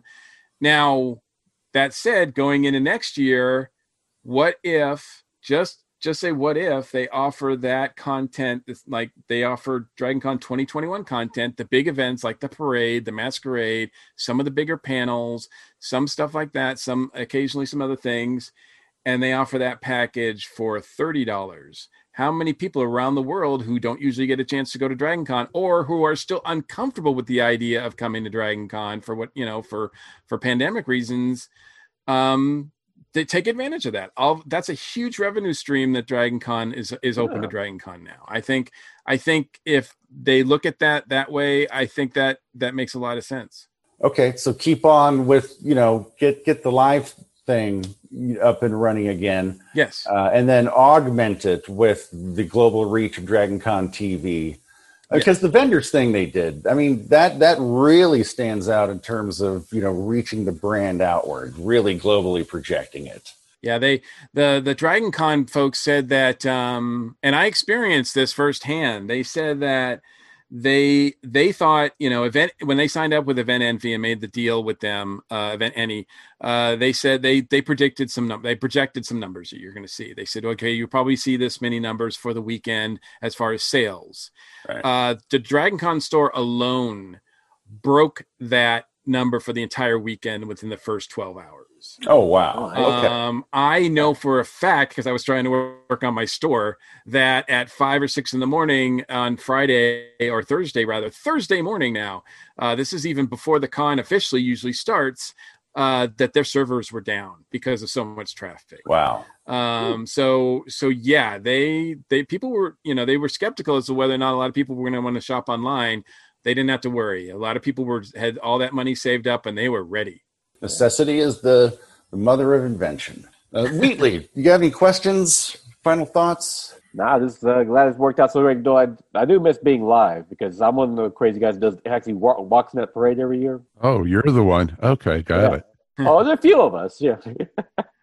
Come hell or high water, no matter how drunk he is or how drunk I am, and he needs to guide me. He's in that parade. I thought it was just brilliant what they did with the parade this year. It was really creative. Really creative. Some folks are just really, really creative in what they're doing. But it can't replace that live experience because we see the little kids on the sidewalks waving at you. You can give them little high fives and stuff like that. That's too much fun. So yeah. How did they do the parade this year? What they did is they had people just take videos of themselves in costume and stuff marching, or they set up, some people even set up little like chairs with stuffed animals in it for the audience and everything. It was really cute. And some groups were really creative with it, doing complete dance routines and offering special effects like the Star Trek group. They didn't just walk along the screen. They beamed into the screen and then did their walking and everything. I mean, it was phenomenal what some groups were able to accomplish and turn in. It was really, really fun. It only lasted about an hour. But it was an enjoyable one, and that's still available for people to watch on DC TV. I think it's actually available still on the Dragon Con YouTube channel, because I think they showed it there too. Yep, Oh, exactly. cool. And so, yeah, there's a ton of stuff still out on YouTube, and just type up Dragon Con 2020 up there, and you will see so much, including our ugly mugs. It's pretty awesome. Oh, dude, your ugly mugs you dominated Facebook, probably Discord. I know the channel itself. Yeah, you want to go look at these guys? Hit them up on Facebook. Where can people find you and get to know you? You know, in a social media sense. Well, it depends on how much they want to get to know us. No. Well, I mean, that's up to you once they start creeping. But well, exactly. Where can they start? ESO Network, of course, is available on Instagram, Twitter, and of course Facebook. We have a great Facebook group, and we are growing leaps and bounds in our Facebook group, and we have a ton of people in there, and we have just amazing conversations and news stories, and newest podcasts from the ESO Network. It's just really awesome. Of course, we have ESOnetwork.com, which is our website, and you could also find, of course, up on iTunes or Apple Podcasts, as it's known now, Google Play, Stitcher, Spotify, Earth Station One, Earth Station Who, the Dragon Con Report. The ESO Network has its own feed, so it's basically like on-demand podcast listening, and that's all the shows of the network, including Thunder Talk is up there. Including Thunder Talk. That's right, everybody. Mike Gordon, Tiki Zombie. We went into this last year. We had you on the show from the vendors. Yeah, that's right. From your vendors booth at Dragon Con last year, talking about Tiki Zombie. We've had you at SC Comic Con talking about Tiki Zombie. Tell us about, real quick, the health of Tiki Zombie and how everybody can give you their money. Like everybody else during this pandemic time, Tiki Zombie is staying inside, wearing a mask. But we are working with him. The issue 4 is about halfway done. It was something that we wanted to have for Dragon Con, but of course that didn't happen. So we expect it to be hopefully finished by the end of the year. Next year will be Tiki Zombie's 10th anniversary. Yay. So expect a new comic, a new CD of music, a new soundtrack, as well as some other surprises that I hope to announce pretty soon. But you can find out all information about that either on my website, which is newlegendmike.com, or tikizombie.net. Very cool. So I think we've concluded that we may be looking at a Dragon Con 3.0, a Dragon Con evolved moving forward. Very much so. I think it's not going to be the same con after this year. I think it's going to be evolving and maybe doing more interactive with people around the world, like Mike had said. So I think we're going to be having a lot of fun, and hopefully, as my old relatives would say, next year in Atlanta. So it'll be good. Nice.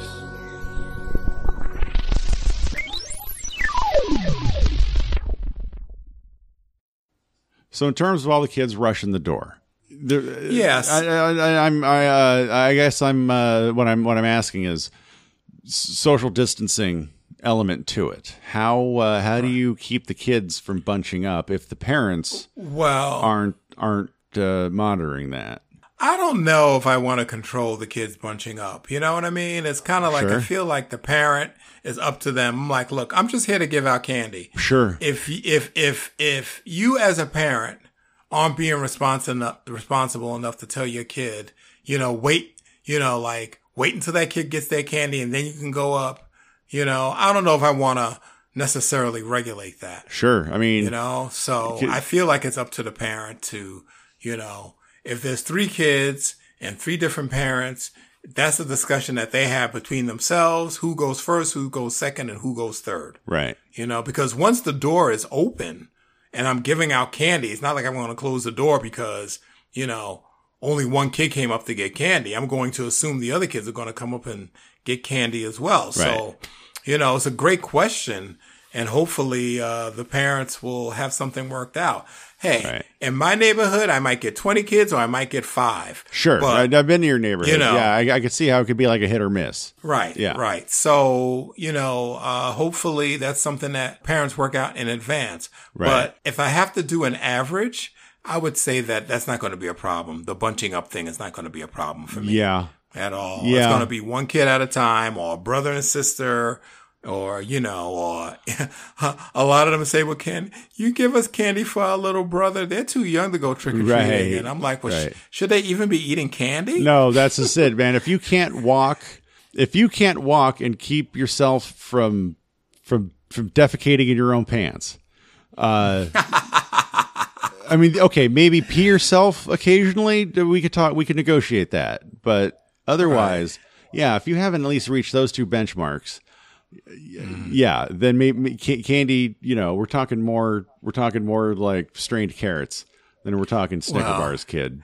Well, you know, there are also kids that have special needs that don't necessarily get out there to trick or treat. So, you know, they deserve to get a bag just like everyone else. No, you're totally right. Exactly. You're totally right. Mm-hmm. Yeah.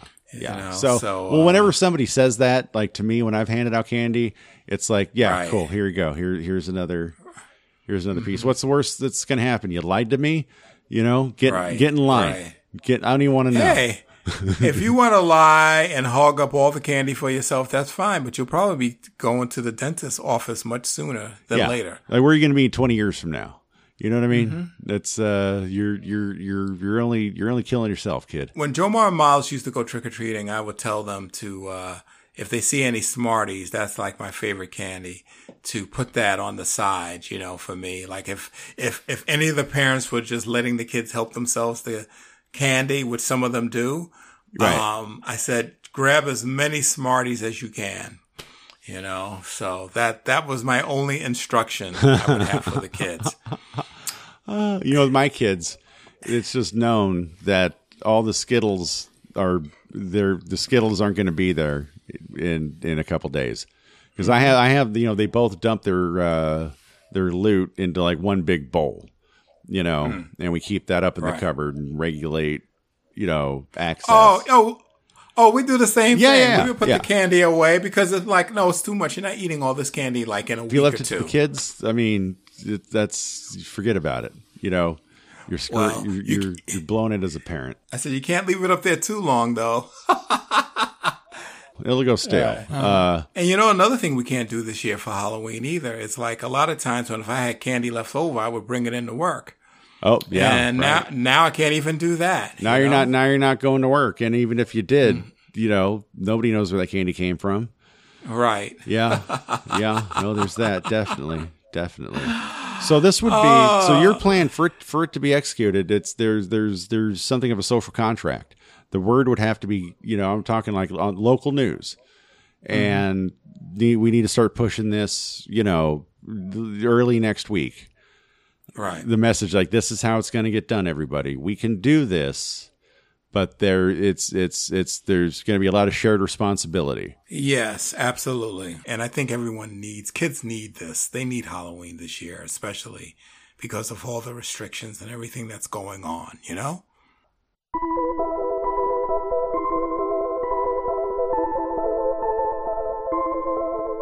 We hope that people are having fun with their fall period, and we hope that we're maybe something that's a piece of it going forward, and that this is not going away after the fall.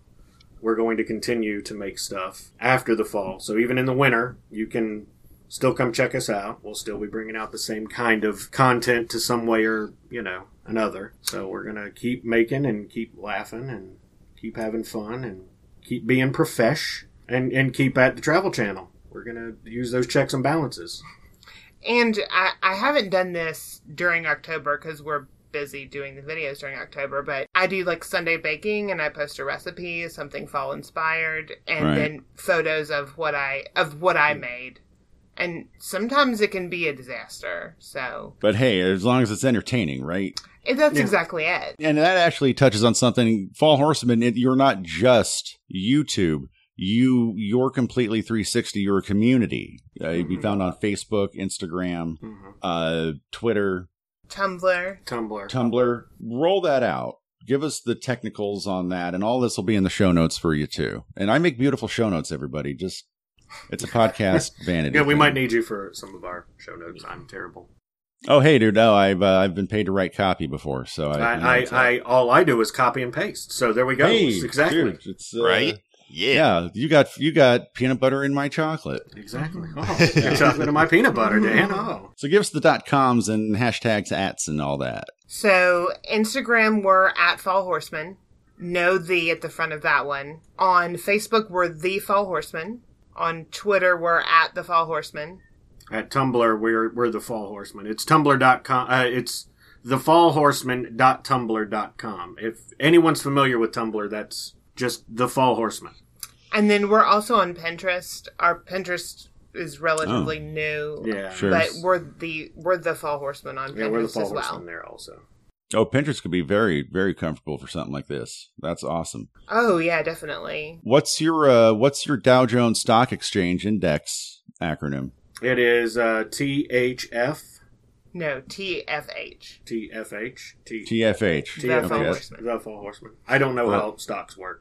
I also don't know how acronyms work. Obviously. Because Thunder Talk is also for the discerning business person of today. Yes, there you go. I would like to say that Adam does look like he's doing a black and white, like 90s cover of something.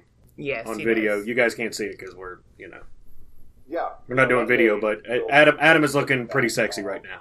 Your god of thunders in his true element. Yeah, and once everything starts returning to some level of normalcy, as soon as everything starts, Right. getting to a chance where we can actually get back together again. Right. You'll see new series. Hopefully, we'll get Jessica will have her own baking show. I'm sure we'll work with Adam on getting him a show and Wheatley a show. And Adam's addicted to shows. Just wag a show in his face. And Adam's he'll everywhere. do it. I honestly, everywhere. I just kind of. I know the things I'll do for shows. Yeah, I expect things Adam I'll on do for everything. shows. Things I'll do for shows. Yeah. And then we'll see if we can get Dan and Melissa and other Always people and available. expand this network and create new content. I know that we are doing horror-based stuff right now, and horror was never the intention to do for the month of October. Right. Because horror Okay. is sort of a crutch, because horror happens year-round. Sure. Absolutely. We were trying to wait and do that. But with Right. the conditions that we had, and people were saying, well, you guys have to do a movie list. And we're like, well, of course we have to do a movie list. We've got the movie list, just be patient. Right. Yeah. It's coming.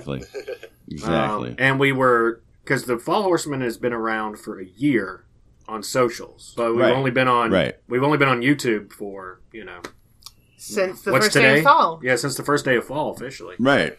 Right. Yeah, ever since that live stream, it's been officially kicked off now. Mm-hmm. Yeah, and we'll have we have a bunch of different series that we're doing that you'll see. The current show that we have right now, Days of Halloween, is changing after this month. Sure. Days of Halloween Sure. was always supposed to be a sort of like a mishmash, like a beautiful fall collage of things where we picked a day during the month and Yeah. turned it into a day of Halloween. Okay. Watching Rad. movies, baking That's super stuff, cool. craft projects, whatever it is. Right. But the show, the formula that we have now for Days of Halloween will continue. It's just going to be renamed to Low Budget Theater. And it's going to become me being a cheap horror movie, like the old school horror hosts. Oh, sure. Right. Like, your Elvira, your Svengoolie. Svengoolie. Yeah, absolutely. It's that. It's going to be me James being Moser. completely goofy and just covering low budget movies, though. Just really low budget, Right. goofy fun. Hopefully Bubba Hotep falls into that category somehow. I don't know, Yes. Bubba Hotep is pretty big budget compared to some of the stuff. Yeah, I've already yeah. But we have to talk about Bubba Hotep at some point. yeah. And I want you to know that I would graciously say I'm always available to be there and all that. I would selfishly say, just put me on the goddamn show. I just want to be on your show. Please. Well, now that we know Please. definitively, Dan, we will do something. So. Whatever you think, hey, maybe we'll have Dan. Dan has already asked. So All right. Well, I will Boom. tell you now. Start coming up with a really cheesy character to play, because low budget Oh. theater going forward, no one will be themselves. They'll just be. You don't think this is a caricature of character, bro? Huh? Every time Yeah, you don't think this is you don't Lightning think this Lad. is a character right now? Yeah, okay. behind the I mean, mic? Lightning Lad is fine. I'm good with Yeah. that. I'm good with that. You've met me. I'm not this bad. God, I hope not. Jesus. And we're gonna have you guys back on next show. We're gonna dive into zombies, specifically George A. Romero, and Melissa will be joining us as well. For all of you Melissa fans out there, making her triumphant return, and maybe you'll see her on the Fall Horseman. Perhaps you will. This is only the beginning, everybody. The Fall Horsemen. You're going to find them on YouTube. Type in The Fall Horsemen. Boom. You'll see James's smiling face, or Jessica's, if you're lucky.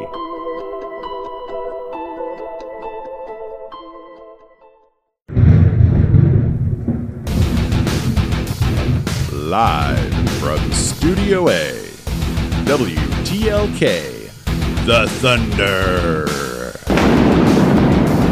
Welcome back to Thunder Talk and WTLK. I know we've been away for a while, but now it's pretty much almost Halloween. Goodness. And issue 31 was, I have no idea. We've all taken some time away, done some inner self-reflecting, and still just doing what we're doing. And honestly, the whole taking some time and inner self-reflecting was not true at all. It's been, honestly, I don't know what I've been doing. You know, 1 second I was just doing the same old thing that I've been doing literally all 2020, and now I'm just talking about wrestling and somehow ending up working at a Halloween store. I mean, what is time anyway, huh? But let's get on to those headlines. So we got the Mandalorian Season 2 trailer at some point about a month ago. And of course, you know, more Baby Yoda goodness. So there's probably going to be a refresh of Baby Yoda memes. Not that they ever went away or ever got stale, but you know, now we have even more out there to get out there onto the social medias. And of course, the most exciting thing for me, at least, was the appearance of WWE superstar Sasha Banks as a Jedi. She's like the one that sort of appears there in the crowd scene and then just like disappears a couple seconds later. You know the one. But yeah. And if you don't know who Sasha Banks is, well, listen to Ring of Thunder and you'll find out. Also, this is probably going to be a mostly Disney Plus centric WTLK here, but the trailer for WandaVision came out, of course, including Catherine Hahn as possibly Wanda's mentor, Agatha Harkness. I don't know, we'll see. And also there have been some sort of little Easter eggs in there that has provided some heavy-duty, fairly concrete speculation that this is going to be like the MCU's House of M, where Wanda she's in a completely, like, not good mental state, and so she just completely, literally manipulates reality, not even an illusion, creating any illusions. She is manipulating reality to where mutants are the, you know, top of the food chain in society. But I guess in this one, I mean, maybe the only thing that she's really manipulating is that, you know, she's got Vision back, and they're just, you know, living a good old happy life together. And of course, you know, Agatha's there to just sort of be like, yeah, nah, this isn't reality. This isn't reality at all. I mean, of course, because Vision touches her, she gets her memories back, and she's just like, am I dead? And Vision's like, no, why would you say that? She's like, because you are. Ooh. Anyway, next up, it's not Disney Plus, but it is MCU related, and of course, stop me if you've heard this before, another round of delays. And seems fairly concrete, because now all Regal theaters are currently shut down, with AMC and Cinemark, I believe, still continuing to stay open as of the time of this recording, but you know, there's really nothing super new coming out. I mean, Wonder Woman 1984 is currently slated to release at Christmas, but we'll see. But as far as the MCU is concerned, Black Widow is coming out now May 7th, 2021, so a full year later. Shang-Chi and the Legend of the Ten Rings will be releasing July 9th, 2021. So that's just like a few months later. And then Eternals will be releasing November 5th, 2021, a full year after its release date. And so there you go. 2021 is going to be something hopefully awesome. And it seems like for the first time since 2009, no new MCU movies, and literally the only MCU thing we will be getting, because apparently this is absolutely coming out in 2020, but the only thing we'll be getting is WandaVision. Don't know when in 2020, and we've got like literally 2.5 months left, so if this is happening, a release date soon will be nice, but I'll let you know when and if it happens. Also confirmed is a Nick Fury Disney Plus show, which is awesome. And also Jamie Foxx will be returning as Electro in Tom Holland's third Spider-Man movie, slated to come out sometime in the next couple of years. And there was definitely mixed reaction, because of course he was Electro in Amazing Spider-Man 2, and he looked like something, that's for sure. But I mean, hey, maybe it was just the whole symptom of how the production was, because the whole production was a mess as far as Amazing Spider-Man 2 is concerned. Maybe you insert him into Spider-Man 3 and it's a good running production, and maybe he knocks it out of the park. Maybe he shouldn't look like how he did in the movie, but I mean, whatever. It's all different takes and all different strokes for different folks. I'll give it a shot because, I'm probably just a sucker, but I'd like to think I'm just being open-minded like that. I don't know. You think what you want to think. I'll see it whenever it comes out in theaters in like 1,500 years. And then back to some little Disney Plus thing, the last bit of news from that. Tatiana Maslany of Orphan Black fame has been cast as Jennifer Walters, aka She-Hulk, in the She-Hulk Disney Plus show coming in a couple of years. And Iman Vellani will be Kamala Khan in the Ms. Marvel series. So, welcome to the MCU world and all that crazy fandom and stuff. Your profile has now been raised to like the billionth level. And on to a few pieces of DC news. Supergirl is set to end after this coming season, so we already have Arrow down. Surprisingly, Supergirl was the one that went first, because The Flash came out the year before, and I would have thought it would have been, sort of ending in sequential order, like Arrow, then Flash, and then Supergirl and all that. Because I did hear something, and again, take this for however many grains of salt that you will, that, it'll be like Arrow does its run, Flash does its run, and then afterwards Supergirl does its run, then it gets into a Justice League TV show, but I guess we'll see when it gets here. The coming season of Supergirl isn't even going to be here until January, which at this time, January seems pretty far off. I mean, not just because it's holiday craziness between then and now, but because it's 2021. Granted, I'm not thinking like all of 2020's problems will be over in 2021, but it'll just be at least nice to see that visual change on the clock. And also John Cena's Peacemaker, the character he'll be playing in James Gunn's The Suicide Squad movie, still supposed to be coming out in August 2021, knock on wood, because unfortunately the Batman was delayed to 2022 from its October release date from a whole big switcheroo that Warner Brothers did. Same with The Flash.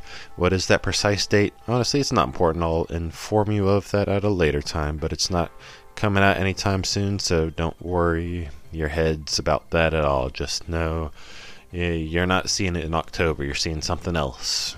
The Flash was also delayed. The Matrix 4 was actually moved up, which was the most random bit of news I've heard this year, and I've heard a lot of random bit of news. But yeah, John Cena's Peacemaker, he's getting an HBO Max series, so if you've already got those subscriptions, well, I still need to get on that for myself, but honestly, I'm not really worried about it until the DC originals start showing up with new episodes on the service, because HBO Max isn't even on Roku, and most of my life runs through Roku, and that's just real. And also Aldous Hodge, you know who he is. I can't even list his specific name. He's one of those names where it feels like you've seen him everywhere, but he's going to be playing Hawkman in Black Adam, which I think is also one of the ones delayed, but we'll sort through that mess later. I don't even think it was supposed to come out originally until late 2021, and you already know that's like 127 years away. Ugh. Oh, but some more current things to chew on, though.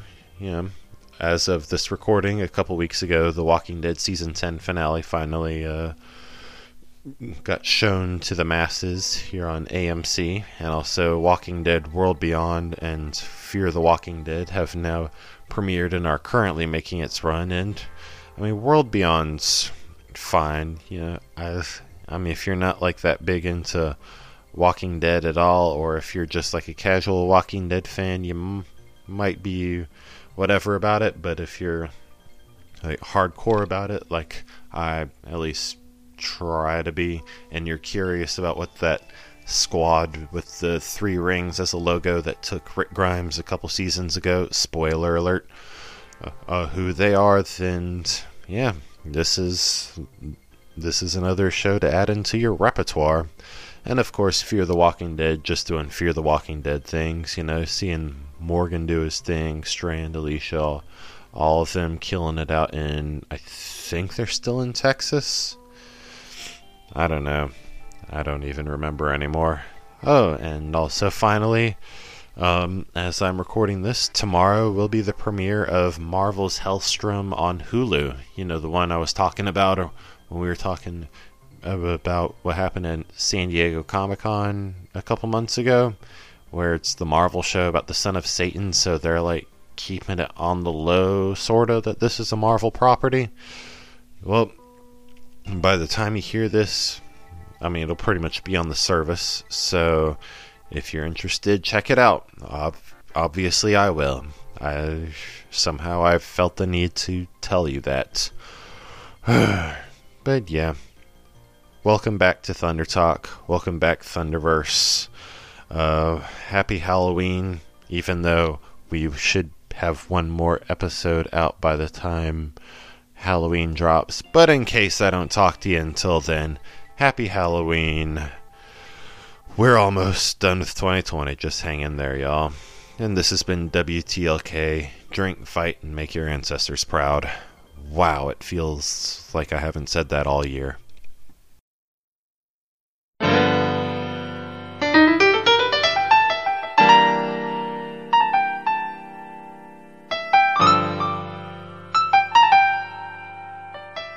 You can find Mark McCrae, author of The Best Saturdays of Our Lives, at tbsool.com.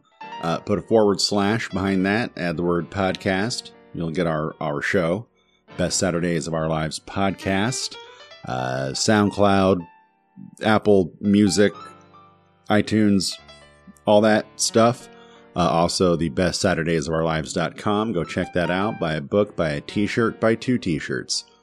Beth Allo at twitter.com/Noplahoma for one of the raddest game streams in this dimension.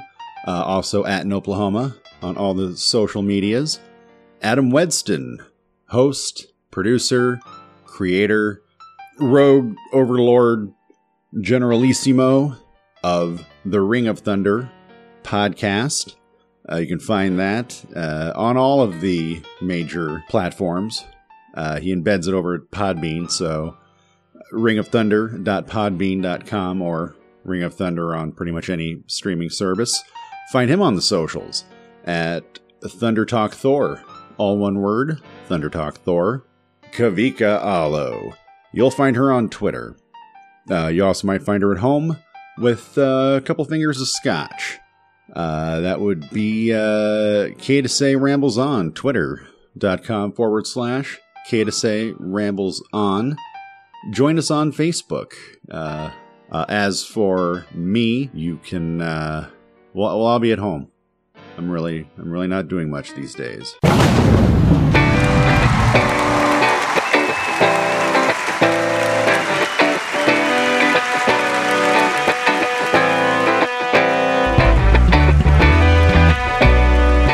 Thunder Talk is a production of the Weirdos Workshop, with special guest stars Jonathan Wheatley, Jessica Moser, Mike Faber, John Rasmussen, James Moser, and Michael Gordon.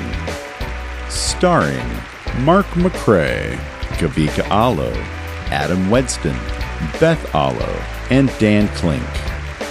If you want to find us on social media, we are on Instagram, Twitter, and Facebook at Thunder Talk Pod. Our email address is thundertalkpodcast@gmail.com. Drink, fight, and make your ancestors proud.